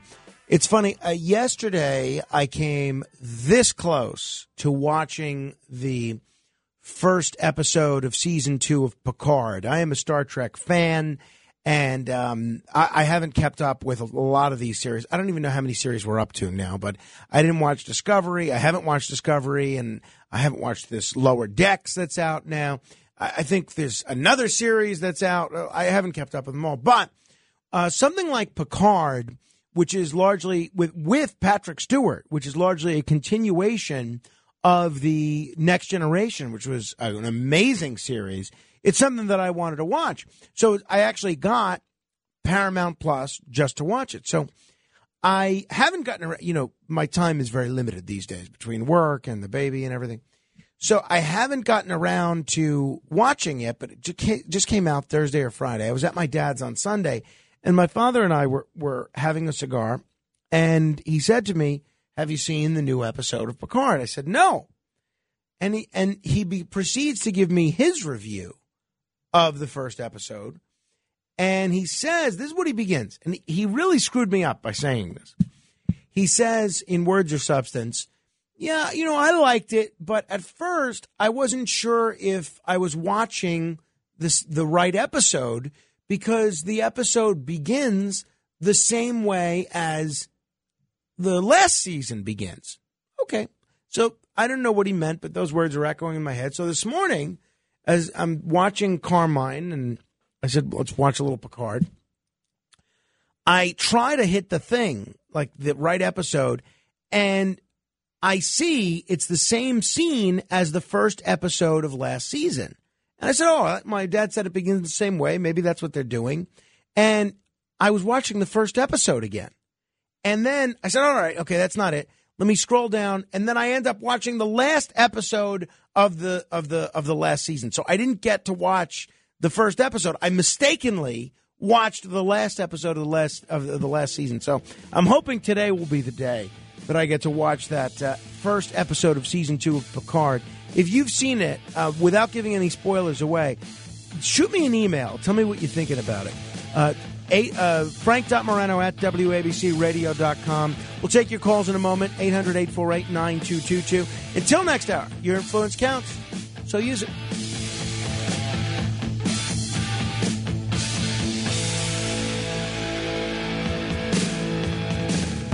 WABC Radio is proud to celebrate 100 years. From October 1st, 1921, to music radio to talk radio's crown jewel, worldwide and beyond. WABC.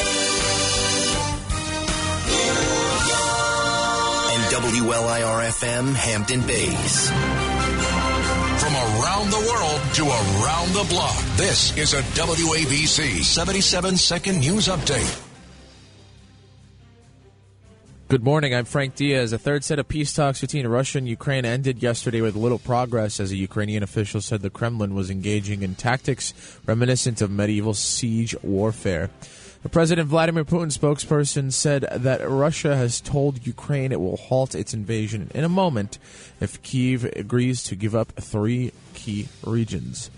Well, sources told the New York Post that opening 4 borough jails to replace Rikers Island is becoming a politically explosive issue for Mayor Eric Adams amid outrage over the city's crime surge. The deal to close Rikers jail complex in favor of community jails in every borough except Staten Island was approved in 2019 by former Mayor Bill de Blasio and many term-limited city council members who are no longer around. Your forecast from the Ramsey Mazda Weather Center, sunny today with a high near 48, will be with some wind later today. Later tonight, it's a slight chance of rain and some snow after 4 a.m., increasing clouds with a low around 34. Right now, it is 42 degrees and cloudy at 4:01. The Other Side of Midnight with Frank Morano continues next. I'm Frank Diaz, and remember, the news never stops at WABCRadio.com. 77 WABC.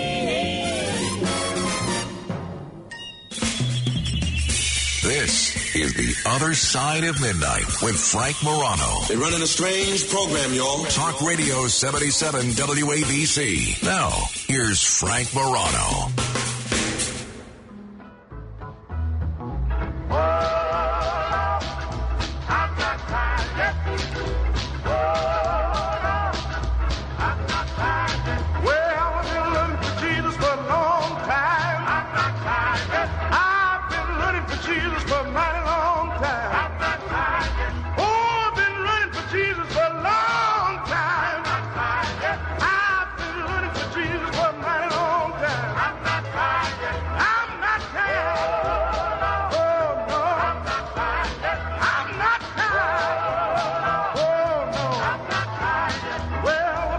Good morrow, everybody. This is The Other Side of Midnight. I'm Frank Moreno with you until 5 o'clock this morning when you'll get to hear the WABC early news. You can watch us at WABCRadio.tv. That's WABCRadio.tv. TV, our video production team, doing a great job. You have Crystal, Eric, Gabby, the Dan or Joe or both, Dan and Joe, a bunch of other people back there. There's a big they have quite a little crew back there, I got to tell you. So when John Batchelor was here, he used to love to do his show in darkness, right? You'd go into the studio, and at the old studio at Two Penn Plaza, you wouldn't see, there was no windows in there. So whatever the interior lighting was, that was the lighting. So when Batchelor would do his show, it was almost pitch black. Simone was like this a little bit too. When he would fill in for Curtis or Ron in the morning, he liked it real dark. I like it bright. I like it like an operating room. I keep the lights up all the way. So, although now I think I have to kind of do whatever the TV lighting says, but I like to mix with the lights, but I always keep it bright. But the guys in the video production department, they have it set up like, you ever ride Space Mountain at Disney World? They have it set up like Space Mountain. It is pitch black in there, pitch black, and there's these green lasers all around that you really do feel like you're on Space Mountain. It's like an 8-year-old's bedroom. Yeah, it is, right? It really is. Now, why do they do that? I have no idea. You've noticed that? Yeah. Oh, absolutely. It's pitch black, except for the monitors, and there's these laser green that stars shine right in your eye. all over the ceiling, all over the walls. Yeah. And I bet you if they wanted to, they can make them move. Oh, I'm sure they can.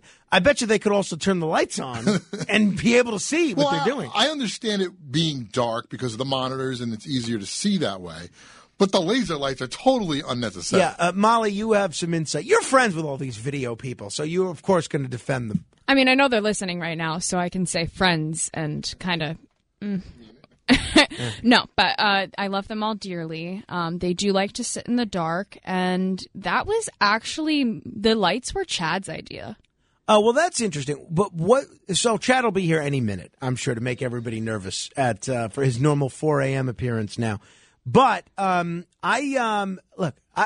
figure it's nice to be able to see things once in a while. You know, Crystal was trying to help me charge my laptop before the show, and she was giving me all these different laptops to try, and or these different chargers to try, and which I appreciated the effort that she went to. But I'm trying to plug this thing in total darkness, and all I'm thinking is, doesn't everybody else have a tough time seeing in total darkness? Frank, I didn't tell you why it was Chad's, or the reasoning behind Chad's thinking. I know that WABC always has job applications online. So Chad was thinking like, hey, we want young talent. We want to attract young, cool people who want to make great radio, great video content, great social media content. So Chad's idea was he wants to make the work environment, I guess, aesthetically pleasing to young people. Like the bedroom of an 8-year-old? Yeah, it's almost like, I think that's a good description. The bedroom of an 8-year-old, or like, I don't know, even a 14-year-old Nirvana fan that's smoking marijuana, right? I mean, that's what you It's a little goth in there, actually. No kidding. That's right. So 9 Inch Nails. So are some of the people. I'm going to go hang out with the young people. Go ahead, please. They have. We'll stick around with the people that enjoy light. Now, those of you that are holding, I'll get to you in a minute. You can comment on whatever you want to comment on. But the other day, a gentleman called in during the $1,000 minute segment, a great guy, and he pointed out some of the health problems that his wife was having. I don't want to relitigate the whole thing, but he was very specific about what she's been going through. And I didn't know what to do for him. I'm contrary to what most people think. I'm actually not a doctor, even though Christine, the woman that would like to stand in for my wife occasionally, would like me to play doctor, not a doctor. And I don't really know much about medical advice that I can offer him. But I said, email me, and I'm sure there are a lot of people listening right now, and I've seen the ratings. They're through the roof. There's more people listening than ever. And if people hear about what you're saying, I'll have them email me, and I'll pass on their email to you. I can't verify what they're saying is true, not true, whatever the case may be. It's up to you to vet all of their suggestions. But, there's strength in numbers here. And I got to tell you, I was deluged with so many different responses to this fella, Joe, who really seemed like they were trying to help. And I passed them all on to Joe, and hopefully one of these doctors or medical prognoses that these listeners forwarded on, hopefully that helps get his wife Desiree the help that she's looking for. We tried to do the same thing with Sophia and at least one other listener that we had that that's looking for a kidney. Sophia needs a kidney, and we are very, very eager to get her a kidney. If you want to give her a kidney, email me, frank.morano@wabcradio.com, and I will pass along your email and your offer of a kidney to Sophia. Now, it got me thinking, what if we did, have you ever heard Tradio? The way Tradio works. Matt, you're an old radio veteran. Are you familiar with Tradio? I don't know. Okay, so Tradio is basically, it's big in rural communities. Some markets call it swap shop, where basically you call a radio station and you say, well, hey, I have a lamp, and I'm looking to trade this lamp for something that I need, maybe a bookshelf, or I'm looking to sell it.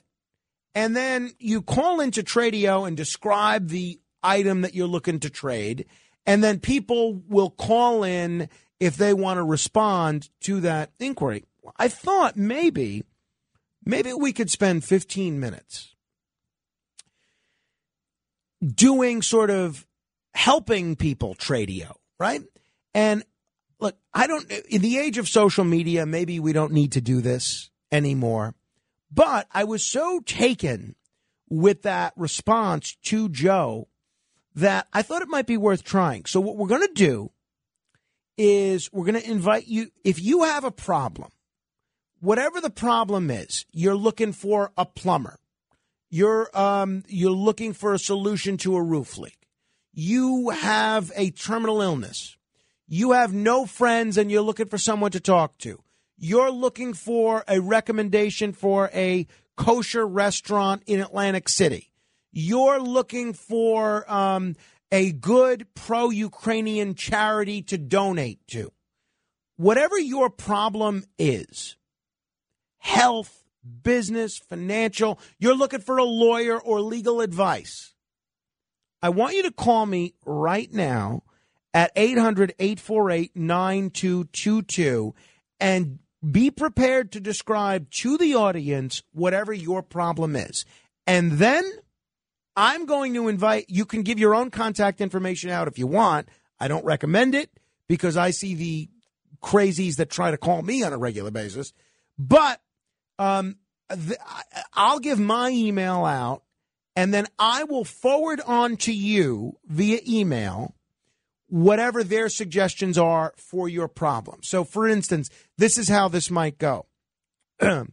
Yeah, Frank, I want to help the Ukrainians, and I don't know who to give to. Can you recommend a charity of folks that is going to get the money directly to the Ukrainians, right? Then I'll say, all right, if anybody knows of a good charity that Charlie can donate to that will get the money to Ukrainians, email me, frank.morano@wabcradio.com. Now, Charlie will have emailed me, and I get this flood of emails that I'm not responsible for vetting, and I will pass this on to Charlie. So, everybody clear on it? So, let's try it. Let's see how it works. 800-848-9222. We got 4 open lines if you want to try this. 800-848-9222. A couple of people have been holding to comment on other things until we get our ADO. We'll call it ADO because we're aiding the people that are calling. Until we get our ADO lines running, we will take your calls at 800-848-9222. Ron is in Michigan. Hello, Ron. Good morning, Frank. Frank, for your last guess, in the 72% of Americans who are in favor of no-fly zone, which means war, I think if the president really is in favor, if he goes along with this, these war hawks, if they go along with it, they should institute the draft alongside that, because that'll show the seriousness of our intentions. And the military needs personnel right now. We are hurting for personnel in our armed forces, all branches. But the media is doing a great job of showing this war and the horrors of it, and the disaster of the refugees that are going to be flooding Europe and the United States, Canada, and Australia. But it almost seems to me that the Ukrainian people, who are great fighters, and they are hell bent on seeing their country pulverized into nothing, and many millions of their citizens just fleeing the country, and Ukraine will exist no more. The world will exist no more if we go with the no-fly zone and atomic bombs start flying. But what's your opinion on this, Frank? Yeah, well, look, I've been saying this every day. I think a no-fly zone means that America starts shooting down Russian jets, and we're at war with Russia. You have the two largest nuclear powers at war with one another, and that, I think, legitimately has the potential to end the world as we know it in a nuclear holocaust. And that is precisely the opposite of what we want to do, I think, personally. All right, 800-848-9222. This is our first experiment in what we're calling ADO. Let's say hello to Frankie in Glendale. Hello, Frankie. Good morning, Frank. This is interesting. I am restoring my 1976 Firebird formula, and I am in search of a decent front bumper. All right, so 1976 Firebird. And you're willing to pay for this, right? Of course. Okay, so you're looking for a bumper for a 1976 Firebird. All right, if anybody knows of a bumper, front bumper, for a 1976 Firebird, email me, frank.morano@wabcradio.com, and I will pass that recommendation or that bumper or that referral on to Frankie in Glendale. And, Frankie, you'll email me as well, and I will connect you guys, okay? Very good. Thank you. All right. Frank.morano@wabcradio.com. That's Frank.morano@wabcradio.com. Let's go to our next ADO contestant. Oh, that's it. It's just Frankie in Glendale. It's starting to look like this might not have been the creative, really interesting, innovative idea that I thought this might be. So who knows? We may have to rethink this approach. 800-848-9222. Joe is in the Bronx. As Joe quotes Dr. Paul Craig Roberts, says something that's borderline anti-Semitic and possibly white supremacist, and doesn't take a breath, then hopefully that'll give you an opportunity to call in. Hello, Joe. Thank you for the preface. Anyway, moving right along.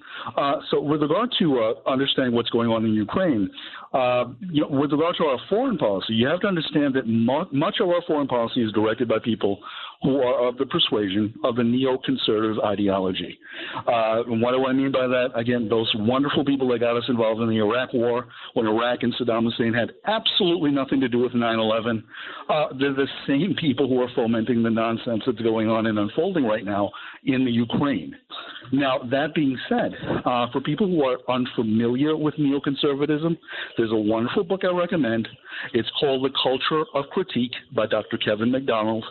Again, pick it up. It goes into a lot of the left-wing ideologies like neoconservatism that is largely responsible for the foreign policy catastrophe that's currently unfolding in Eastern Europe. Now, back in 2014, Victoria Nuland, she was working for the State Department.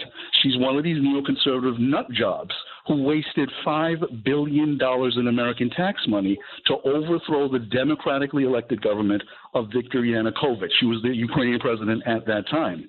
And what was Yanukovych's crime that she had to get him overthrown?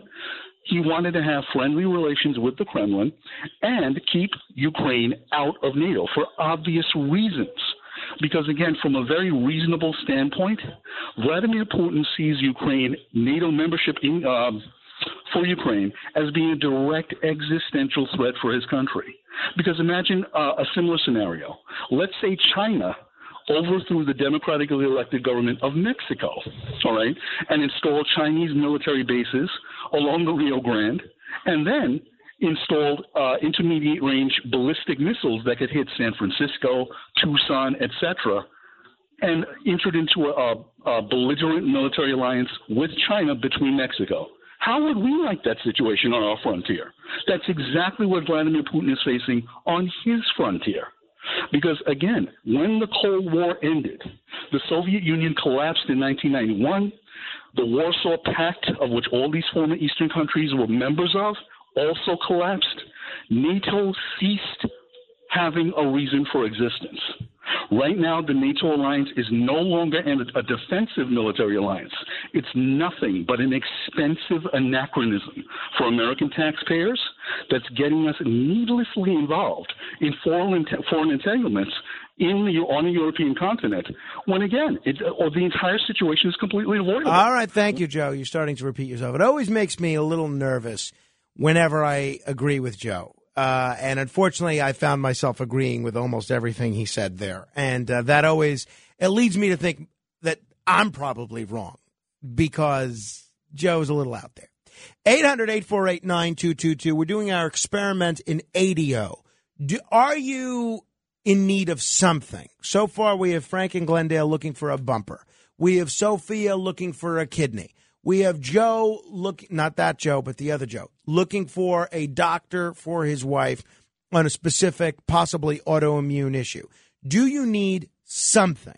Maybe it's a companion, maybe it's advice, maybe it's a lawyer, maybe it's a doctor, maybe it's an accountant. If you do, call me right now, 800-848-9222. Describe what you need to our audience, and then I'm going to ask the audience to respond by emailing me, and I'll pass their recommendations on to you, and it's up to you to vet them. So far, we got one good one. Not going so well so far. Still plenty of time for that to change. There's 1, 2, 3, 4, 5, 6 open lines. 800-848-9222. Before we get to our ADO calls, let me say hello to Frederick in Manhattan. Hello, Frederick. Oh, Frank, hello. Yes, I don't know if I'm phoning on the subject that I should be phoning on, but of course I'm, concerned about what's going on in Ukraine, as most of the people are in this country. There really, really does need to be some kind of negotiated settlement, and President Biden doesn't seem to be doing anything.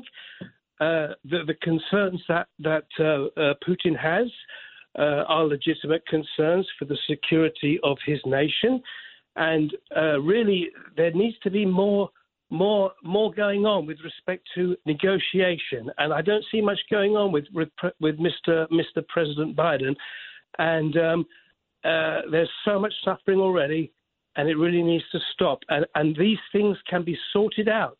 They can be sorted out through negotiation and through talking and through settlement. And the concerns that Putin has with regard to the security of his nation are very legitimate. All right. Thank you, Frederick. 800-848-WABC. Our friend Evelyn is in Bayonne. Evelyn, what can we help you with? Good morning, Frank. I bought a stereo. Your listeners wouldn't understand probably, but it's a console stereo that used to be popular back in the 70s and 80s. The sound was fantastic when I bought it.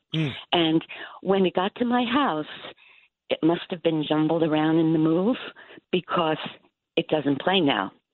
So I don't know what type of repairman to call. Do I call an electrician? Do I call someone else? I don't know, but I have all these fantastic Led Zeppelin. I have Beach Boys albums, my Beatle albums that weren't even opened yet. And they're all going to waste. And I'd love to listen to them, and that's why I bought it. So you need somebody to repair your record player in conjunction with your stereo. Yes, and it's one of those big consoles that it looks like a piece of furniture. Okay, well, and it's a console. And, it's a console stereo with a record player that we need to repair. All right, so that's Evelyn's problem. If anyone has a help for Evelyn email me right now or whenever you hear this, frank.morano@wabcradio.com. That's frank.morano at wabcradio.com. Thank you, Evelyn. Appreciate your support of this show and you being such a loyal listener. Thank you.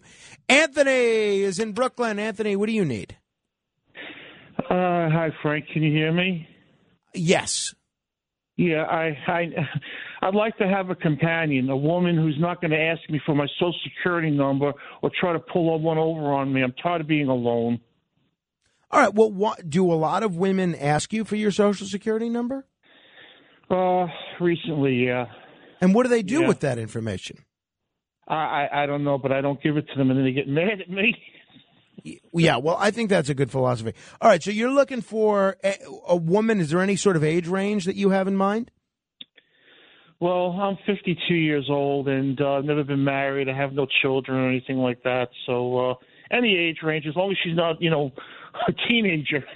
All right, so someone looking to date a 52-year-old, and so Anthony, there's always, and I was unmarried for a long time, so I know this firsthand. There's always a little bit of a stigma with an older fella, not an older fella, but a guy that makes it past the age of 35 and has never been married. How come you've never been married? Well, I got sick. You got what? I got sick through no fault of my own, okay. I became sick, unfortunately, and it's not that I want to be this way, but I am. And are you healthy now? Well, physically and everything, yeah. But I'm just, I still have, anxiety and all, but, I just like to be with someone normal. All right, so you have some anxiety issues, 52 years old. You live in Brooklyn, and you want to be with someone normal, someone that won't ask you for your Social Security number. Yes. All right. So, Anthony, you have email, right? I'm sorry? You have email, right? No, I don't have an email, but I have, you can text me at my phone number. All right. Go ahead. So, you want to give your number out and invite these texts? I can't verify who's going to be texting you. It's okay. All right. You just my phone number at 917-615-6660.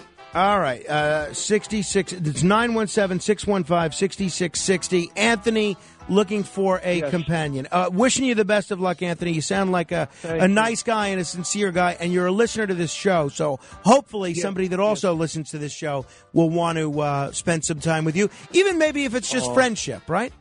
Yeah, exactly. Yeah, great. Exactly. All right, well, that's nice. Thank you. Frank. Thank you, Anthony. Good luck. It, buddy. Keep us posted. Anthony, 917-615-6660. Don't text him and give him a hard time, okay? Because he seems like a nice guy.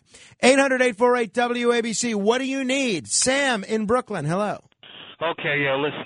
I read about NFTs, how people make them and they sell them, possibly. But I also read in the New York Times that it could cost $400 to create a single NFT, and people don't make that kind of money. They would lose money. I don't know how this whole thing works.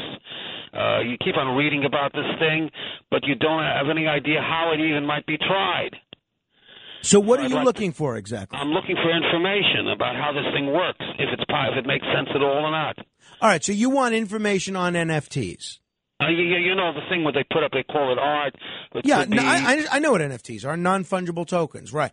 So you want information on NFTs. That's what you want. Right, what the system requirements are, what it would cost to put one up just to try. All right. Okay, so Sam, you have email, I assume, right? Yes. Okay, so email me, frank.morano@wabcradio.com, and anyone that emails me with NFT information or pathways to NFT information or education, I will pass them on to you. Okay. All right, so you can email me, frank.morano@wabcradio.com. Jay in Cincinnati, what do you need? Hey, Frank, I wanted a 69 GTO with a 400 motor and a 4-speed like I had in my misspent youth. Okay, so 400 motor, 69 GTO, and you're willing to pay for this, right? Well, then I thought again, with the price of gas, maybe I shouldn't. How about an English racer like I had my grandmother. All right. Well, so is this a serious inquiry, or is this just serious? Okay. So you're three-speed English racer. 3-speed English racer, and you're willing to buy this from somebody. Preferably a boy's. I identify as a male, so like a boy, not a girl's bike. Okay, and they have handbrakes on them, but that'd be great. All right. So and you're looking to buy a 3-speed English racer. Correct. Okay. Email me, Jay, your email, frank.morano@wabcradio.com, and anybody that has a 3-speed English racer, please email me as well, and we will put you in touch with Jay. See, hopefully this works out well. Hopefully we get Anthony a girlfriend, or at least a friend. We get Sam some NFT information. We get Frank a bumper. And we get Jay a 3-speed English racer. And that's to say nothing of the kidney that we're hoping to get Sophia Pica, and the medical advice that we're hoping to get Joe's wife, Desiree. If you need something, whether it's whatever it might be financial, might be health-wise, could be anything. Give me a call right now, frank.morano at WABCradio.com. That's frank.morano at WABCradio.com. Today is International Women's Day here on the radio station. Things are going to kick off with Deb Valentine at 5 a.m., who is a woman. She hosts the WABC Early News. And then John Katsimatidis is going to sort of officially kick things off on the Bernie and Sid show. And there's going to be a star-studded lineup of women on all the various talk shows. And my colleague Rita Cosby, who you can hear every day at midnight, she's going to be anchoring special coverage at noon, I believe, all focused on celebrating women. Women who work here, women in the news, women in government, women in media. It's going to be a great day for celebrating women. And I believe if you go to WABCradio.com, you can actually request a free International Women's Day pin, which is really neat. We have some great pins that we give away, and you can do that at WABCradio.com. I was able to get my hands on one of these pins. I gave it to my wife. She loved it. Now, I'll also mention, for those of you that are interested in meeting Rudy Giuliani or his son Andrew or Curtis Sliwa, all three of those men will be at W's on Staten Island today, beginning at 3 o'clock. Mayor Rudy Giuliani is doing his radio show from there, and they're going to be collecting signatures for his son Andrew, and Curtis is going to be on hand as well. I'm not sure how long they're staying there, but I was asked by the mayor and by Curtis and by Andrew to mention that they're doing a big event at W's, which is a great place. I wish I could be there, but I'm going to be. That's right around when I'm watching the baby. So I can't be there, and it's also right up the block from a great cigar shop. So I'd love to get the mayor to just join me at the cigar shop up the block after they finish campaigning. But I don't think it's in the cards, because after I finish watching the baby, then I got to work on the show and stuff. So I don't think I'm going to be there. But Curtis Sliwa, Rudy Giuliani, and Andrew Giuliani, 3 o'clock, probably until about 8 p.m. at W's at Page Avenue and Amboy Road on Staten Island. And the mayor's going to be doing a show from there as well. All right. Well, this ADO experiment, I don't think it went that well. But hopefully we get some help to the fellas that called in, and Evelyn, who needs that stereo advice. And hopefully it's worthwhile for them. You know what they say? Oh, if you could save one life, if you could help one person. Well, in my view, if you can fix one stereo, you've done your job. So, that's what we're all about on this show, experimenting. Not everything's going to work, but that's why you listen, hopefully, because you just never know what's going to happen. Never know. Any given day, you never know what's going to happen. We'll do the $1,000 minute next. And again, in keeping with never knowing what's going to happen, if you are the seventh caller to 1-800-848-9222, we're going to give you an opportunity to answer 10 trivia questions in 60 seconds. And if you can do that, you will be $1,000 richer.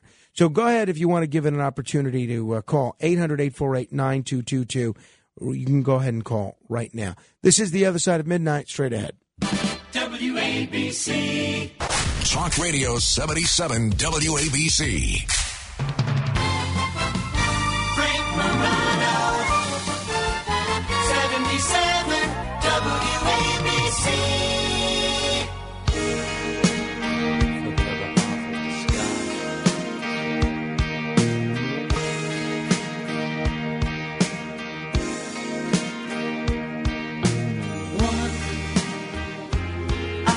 Hardly express my mixed emotions at my thoughtlessness. After all, I'm forever in your debt.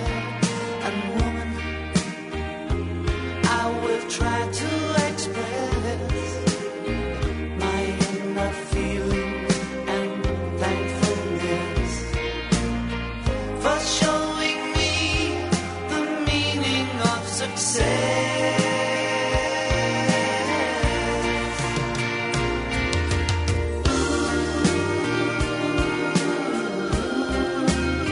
This is The Other Side of Midnight. I'm Frank Morano. Well, so far, I'm getting a whole bunch of suggestions for Evelyn in Bayonne on her stereo issue.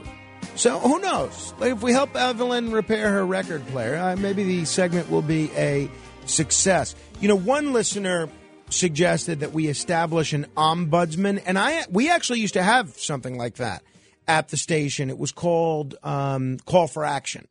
And I've actually suggested, I don't want to let you behind the scenes of what I'm thinking, but I actually wrote a memo to the powers that be here recently that suggests we do exactly that. So I don't know if it will happen, but I have suggested that we do that all the time. Not on air, but, off air.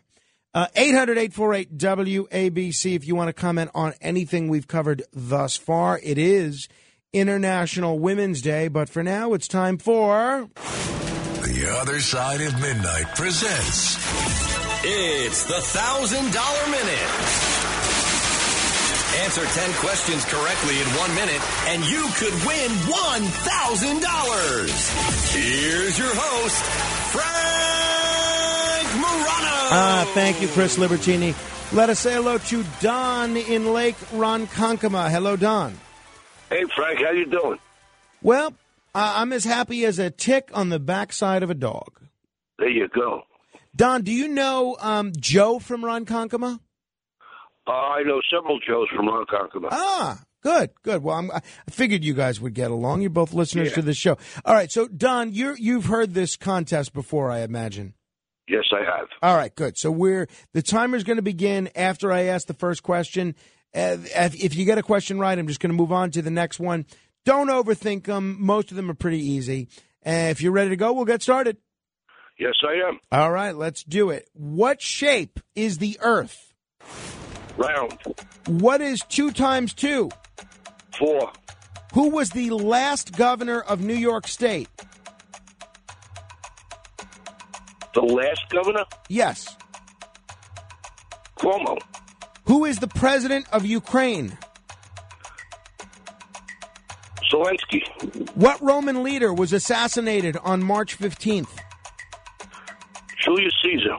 Whose show airs on WABC on Saturday and Sunday in this time slot? Overnights. 1 o'clock. Right. Whose show? Whose show? Oh, that would be the weekend version of After Midnight. Right. Who's hosting it? Curtis Sewa. Okay. What's the name of the mascot for Fruit Loops? Toucan Sam. Who was the first black actor to win an Academy Award in the best? So it was after the midnight. It was after during the buzzer. Yeah, it was during the buzzer. So I don't know. What do you guys think? Does that? I think it counts. I think he started answering. There was a little bit of a confusion on the specificity of that Curtis question. So I think he gets credit for 8 questions correct. Matt Blaze, what do you think? I agree with that. All right. That wasn't 10 questions? Yeah. So, no, that was 8. But with 8 questions correct, still gets you $100. Okay. All right. So I think, I don't think we're going out on a limb here by giving Don those 8 questions. I mean, he answered that. So, Don, congratulations. You've won $100.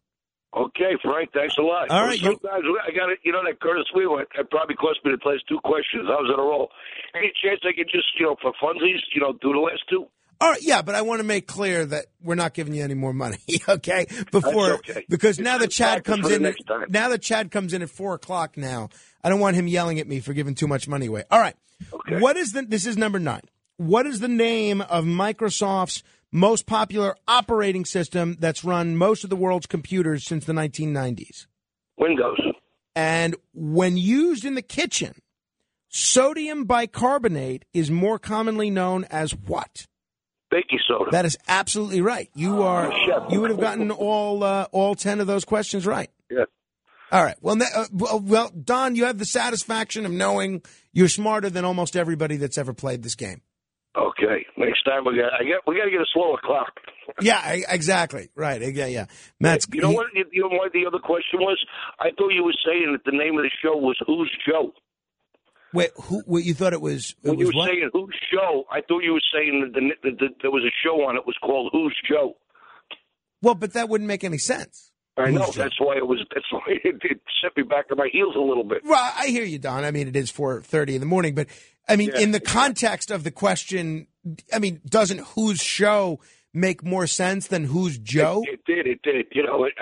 That's what had to click in my head that there was actually. I know there's going to be one question about the lineup of WABC. Right. Well, hey, you got it right. So, Don, I'm going to put you on hold, and we are going to get you $100 courtesy of John Katsimatidis and this radio station. Okay. Okay, Frank. All right. Congratulations. To you, brother. Likewise, Don. Call again. Thanks for listening. All right. 800-848-9222. See, winners do happen on the other side of midnight. 800-848. Now I got to come up with 10 new questions. See, the nice thing when people get eliminated early is I can use those questions the next day. But now I can't. Now I got to come up with 10 new questions. But I'm happy to do it if it means rewarding some of our listeners. 800-848-9222. We'll do the $1,000 minute in just a bit. Mike is in Pennsylvania. Hello, Mike. Hey, how you doing? By the way, I misspoke. We're not going to do the $1,000 minute in just a bit. We're going to do 15 seconds of fame in just a bit. Let me be very clear. We'll do the $1,000 minute again tomorrow. Go ahead, Mike. What's on your mind? Well, you guys talk about chocolate milk and all, and I can understand the mayor doing that, and I think, kids, they should get an education. They get an education on food, too. My only thing is, what are they going to do with all the chocolate milk? All them chocolate cows out there I see in Pennsylvania, they got to get milked every 2 times a day. What are they going to do with all the chocolate milk? That's a fair question, Mike, a fair question. He hung on hold a while to give that joke. That's something. God bless you, Mike. All right. We'll do 15 seconds of fame in just a bit. But if you want to email me, by the way, if you want to stay in touch about anything we've covered thus far, frank.morano@wabcradio.com. That's frank.morano @wabcradio.com. You're going to want to keep it plugged in here on 77 WABC because it is International Women's Day, and we have a whole bunch of women questions. This has been a show that I have done without the aid of a laptop computer. I will tell you what, though. I used to have a notebook that I kept. We have lockers here that we're supposed to put our headphones in and any other personal effects. And I had a notebook that I was making, that I'd make notes in, that I was putting in that locker every day. And yesterday, I noticed that I had left the locker unlocked. So it was unlocked for about a day, maybe even the whole weekend. I think it might have been the whole weekend. And today, when all of a sudden I recognized I was not going to be able to make notes on my laptop computer because I forgot the power charger at home, I was looking for that notebook to make notes about the format of the show and different points that I wanted to raise with each of the guests and so forth. And I can't find that notebook. And I'm wondering, did I take that notebook home without realizing it? Or did someone go into my locker when it was open over the weekend and take that notebook? I mean, there's nothing really private in there. It's really just notes about things that I want to remember. So, I mean, people are welcome to it. But I do wonder, did somebody pilfer my notebook? Which would be certainly disconcerting. All right, as I mentioned, I was asked by my friend Curtis Lewa to encourage everybody to come see he and the Giulianis this afternoon at W's on Staten Island. They're going to be there probably from 3 p.m. to 8 p.m., and Andrew's looking to sign petitions. So also, if you're looking to volunteer to help him get petitions, and you're a registered Republican from New York State, it doesn't matter where. It could be any borough, any city in New York State. If you're a registered Republican, come down. You could sign the petition and also take a stack yourself to help get him get on the ballot. Even if you're not sure who you're going to vote for, I find it's always good to help people get on the ballot. That's what I would say whenever I would collect petitions, and I may collect petitions again this year, is, look, you don't have to vote for this person. Just gives them a right to run. Just puts them on the ballot, which I think is a good thing. It's funny. So my whole political life, I've been involved in the third-party political movement.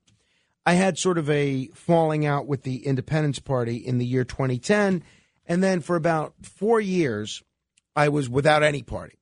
Then in 2014, Rob Astorino's run for governor gave birth to the Reform Party, and then Curtis and I sort of worked together to take that party over. And this is the Reader's Digest version of a lot of years of third-party history and my personal political history. Then that party went out of business, and then I basically took over half of the New York State SAM party. And then thanks to Andrew Cuomo, that party went out of business. You're sensing a trend here, right? Whatever party I tend to join goes out of business. So I've been thinking about what I should do next. And I still am just not comfortable joining one of the major parties because, look, I've worked my whole life for the establishment of a third-party watchdog, or better yet, a vibrant multi-party political system, at least on the state level. And, I have no time as it is. And yet I still find myself daydreaming and making notes about and strategizing about about trying to lay the groundwork for a new party to be formed this year and running candidates for office up and down the state, independents, Democrats, and Republicans on this third party line. And look, as soon as I think about this, let alone say it out loud, I recognize that it makes no sense. I'm on the air probably about 22 hours a week, maybe more. And, I'm now father of a 3.5-month-old who requires a lot of attention. And I occasionally like to sleep, and I see the effort that it takes me to try to watch an episode of Picard or watch a motion picture. I don't remember what it's like to read a book, not for work. I mean, that's a distant memory. So clearly, it makes no sense whatsoever for me to try to launch a new political party, which is very labor intensive and does nothing for you in terms of money or glory. All it does, whenever I was in the leadership of a minor party, all it did, honestly, was cost me friends, because you have multiple friends running for office. You got to pick one, and you got to make a decision, and you end up making a lot of people unhappy. And that is the opposite of what I like to do. I like to try to make everybody happy. But I was thinking that maybe I would form something, even if it's only virtual, but I think it's better if it's in person, that maybe I'd form a monthly, the operative idea that I was working with, a monthly or weekly third-party Congress, where I invite third-party leaders and third-party activists and even people that are in the major parties but are interested in discussing political reform issues to a monthly or weekly meeting where we have different guest speakers in various parties addressing different things. Like, for instance, maybe we include members of the Green Party, the Libertarian Party, the Conservative Party, what was the Independence Party, the Reform Party, the SAM Party, and we all meet maybe somewhere for drinks or food. We'll see if we can get somewhere to host us in New York or even elsewhere in other parts of the country. And then we have different speakers to talk about a different political issue.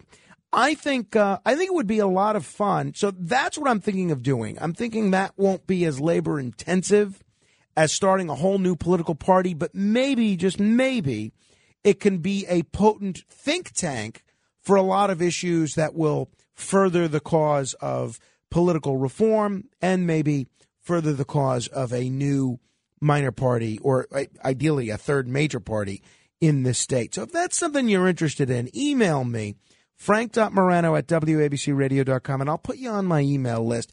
If that comes to fruition, I'm not sure what form it will come to fruition in, but I'll put you on my email list. And when it does come to fruition, I'll let you know about different events that we have and what form they'll take. So I think it might be a good idea. I think it might be fun. And I think people might get a lot out of it. And I know my wife would much prefer me to do something like that than try to relaunch a new party again. Because, at some point they always say that this is a quote that's generally attributed to Albert Einstein, that the definition of insanity is doing the same thing over and over again and expecting a different result. Well, that would be the very definition of what I would be doing in embarking on a new third party endeavor here. But you know what it is? And the reason that this idea of a third party Congress came to me is, I have a lot of friends that are Republicans, a lot of friends that are Democrats, a lot of friends that are conservatives, a lot of friends that are liberals, some friends that are libertarians, some friends that are Greens. And what is nice about being part of one of these political parties, and I had it when I was, in the leadership of these minor parties, is there's a sense of camaraderie. There's a sense of belonging in these parties. You get to go to a Republican meeting or a Democratic meeting and exchange ideas with people and work towards a common goal, whether that goal be an issue or getting a candidate elected. And that's where I feel like they say 35% of the people in this country are independent. And yet I feel like there's not really any place for these independents to hang out and to meet one another and to and I know there have been different attempts at something like this, but there's no place for independents or minor party activists in this country to enjoy the same degree of camaraderie and the same sort of organizational infrastructure that the major parties have. So at times I kind of I find myself thinking, well, look, maybe I should be a Republican or maybe I should be a Democrat. Wouldn't it be nice to have people to work with and to partner with? Well, my idea for this third party Congress would do exactly that, right? So that's what I'm in the embryonic stages of developing. Maybe after Lent is over and I can drink again, maybe we'll set this up as a monthly or weekly cocktail outing. And maybe we could do it in different parts of the state, in different parts of the different states around the country as well. I don't know. We'll see. Hey, we're going to take your calls as part of 15 Seconds of Fame straight ahead. We have 4 open lines now. 800-848-9222. That's 800-848-9222. This is The Other Side of Midnight. Straight ahead. WABC. Today, 77 WABC celebrates International Women's Day, and we're celebrating all day long, recognizing the contribution of women of all ages around the world who are leading the charge to build a more sustainable future for all. How do we use this moment to elevate what is happening instead of continually victimize ourselves? Featuring celebrities, interviews, entertaining and informative talk. 77 WABC. You see what inflation is doing. You see what the stock market is doing. I have a contingency plan that's going to keep your money secure as prices keep rising. The dollar lost a ton of value. Inflation rose by almost 7%. In 30 days, your dollar became worth 93 cents. Inflation's not slowing down. It's escalating. Gold provides a hedge against inflation and can protect your family's wealth.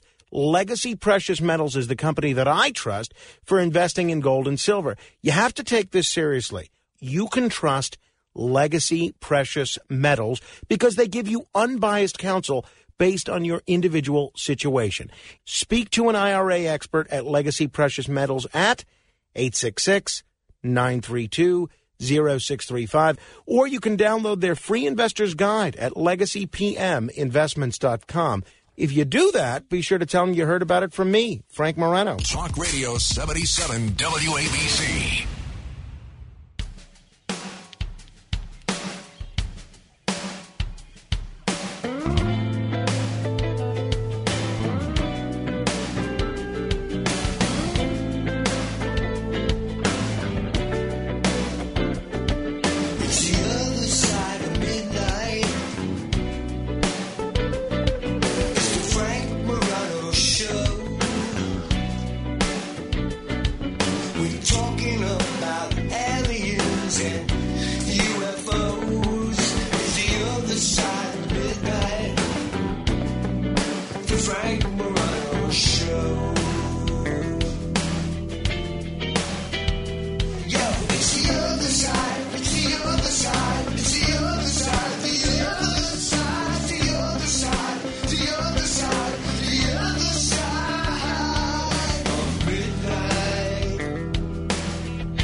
This is the other side of midnight. I'm Frank Moreno. Hey, while I'm promoting things, let me mention this this Saturday is the Blue Lives Matter NYC Gala. This is a great group which helps the family members of fallen police officers, and I'm a big supporter of this group. And they asked me to go. I think I'm supposed to speak at this thing. I know Joe Piscopo is one of the award recipients. Maybe I'm introducing Joe, but if you want to see, and Paul from Orange County Choppers, he's going to be there as well. So if you want information, I notice I'm not on the flyer, but they did ask me to go, and I think they told me I'm speaking. So if you want to help out, if you want to make a donation, or if you want to go to this event, if you want to see Joe Piscopo and me this Saturday night, you can get the information at bluelivesmatternyc.org. That's bluelivesmatternyc.org. My wife's going to come with me. This will be our first joint night out since, at least for a formal setting, since the baby was born. bluelivesmatternyc.org if you want to go. Piscopo, me, and a whole bunch more. Now, it's funny. My mom is listening, and she commented that the idea of ADO reminds me of I Love Lucy, where they were part of a charity drive, and they were saying that they were the friends to the friendless. It reminds me of that as well. And she said she felt bad for that fella who is kind of lonely and gave out his number. Yeah, that's why I hope an eligible lady will reach out to him. My mother is in a committed relationship, so she's not available. All right, it is time for The Other Side of Midnight. This is 15 Seconds of Fame. Fred is in Yonkers. Hey, Frank, good morning. 1390 on the SAT. I would have had to sum up 3 of my scores in the 70s to get that much. We want the stories. Steve is in the Catskills. Hey, Frank, great show. Listen to you every morning. I'm just trying to get a message out to Governor Hochul and the rest of the Democrats who are running the state. They should be ashamed of themselves, and they should fix the roads. Please, fix these roads. Thank you, Frank. Chris is in Mount Vernon. Hey, Frank, love the show. My wife and I listen to the podcast later on. And with that, I want to say, Alessia, go do your homework and don't give Mommy a hard time. Good advice. Eddie in Nassau. A renowned president once stated, the business of America is American business. Mario in Brooklyn. I pray that all the kids of New York pick up that new accent. Beautiful. I hope they all speak like him. Very nice accent. I don't know where it's from, but I love it. Jimmy in Brooklyn. Scissor moron. Jay in Cincinnati.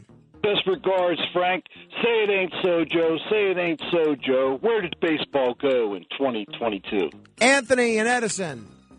Yes, good morning. In this troublesome time, it's an absolute disgrace. This illegitimate Biden administration has that rotten, evil, redheaded lion witch Jen Psaki out there lying to the American people day in and day out. It's a shame. And finally, Steve in Coney Island.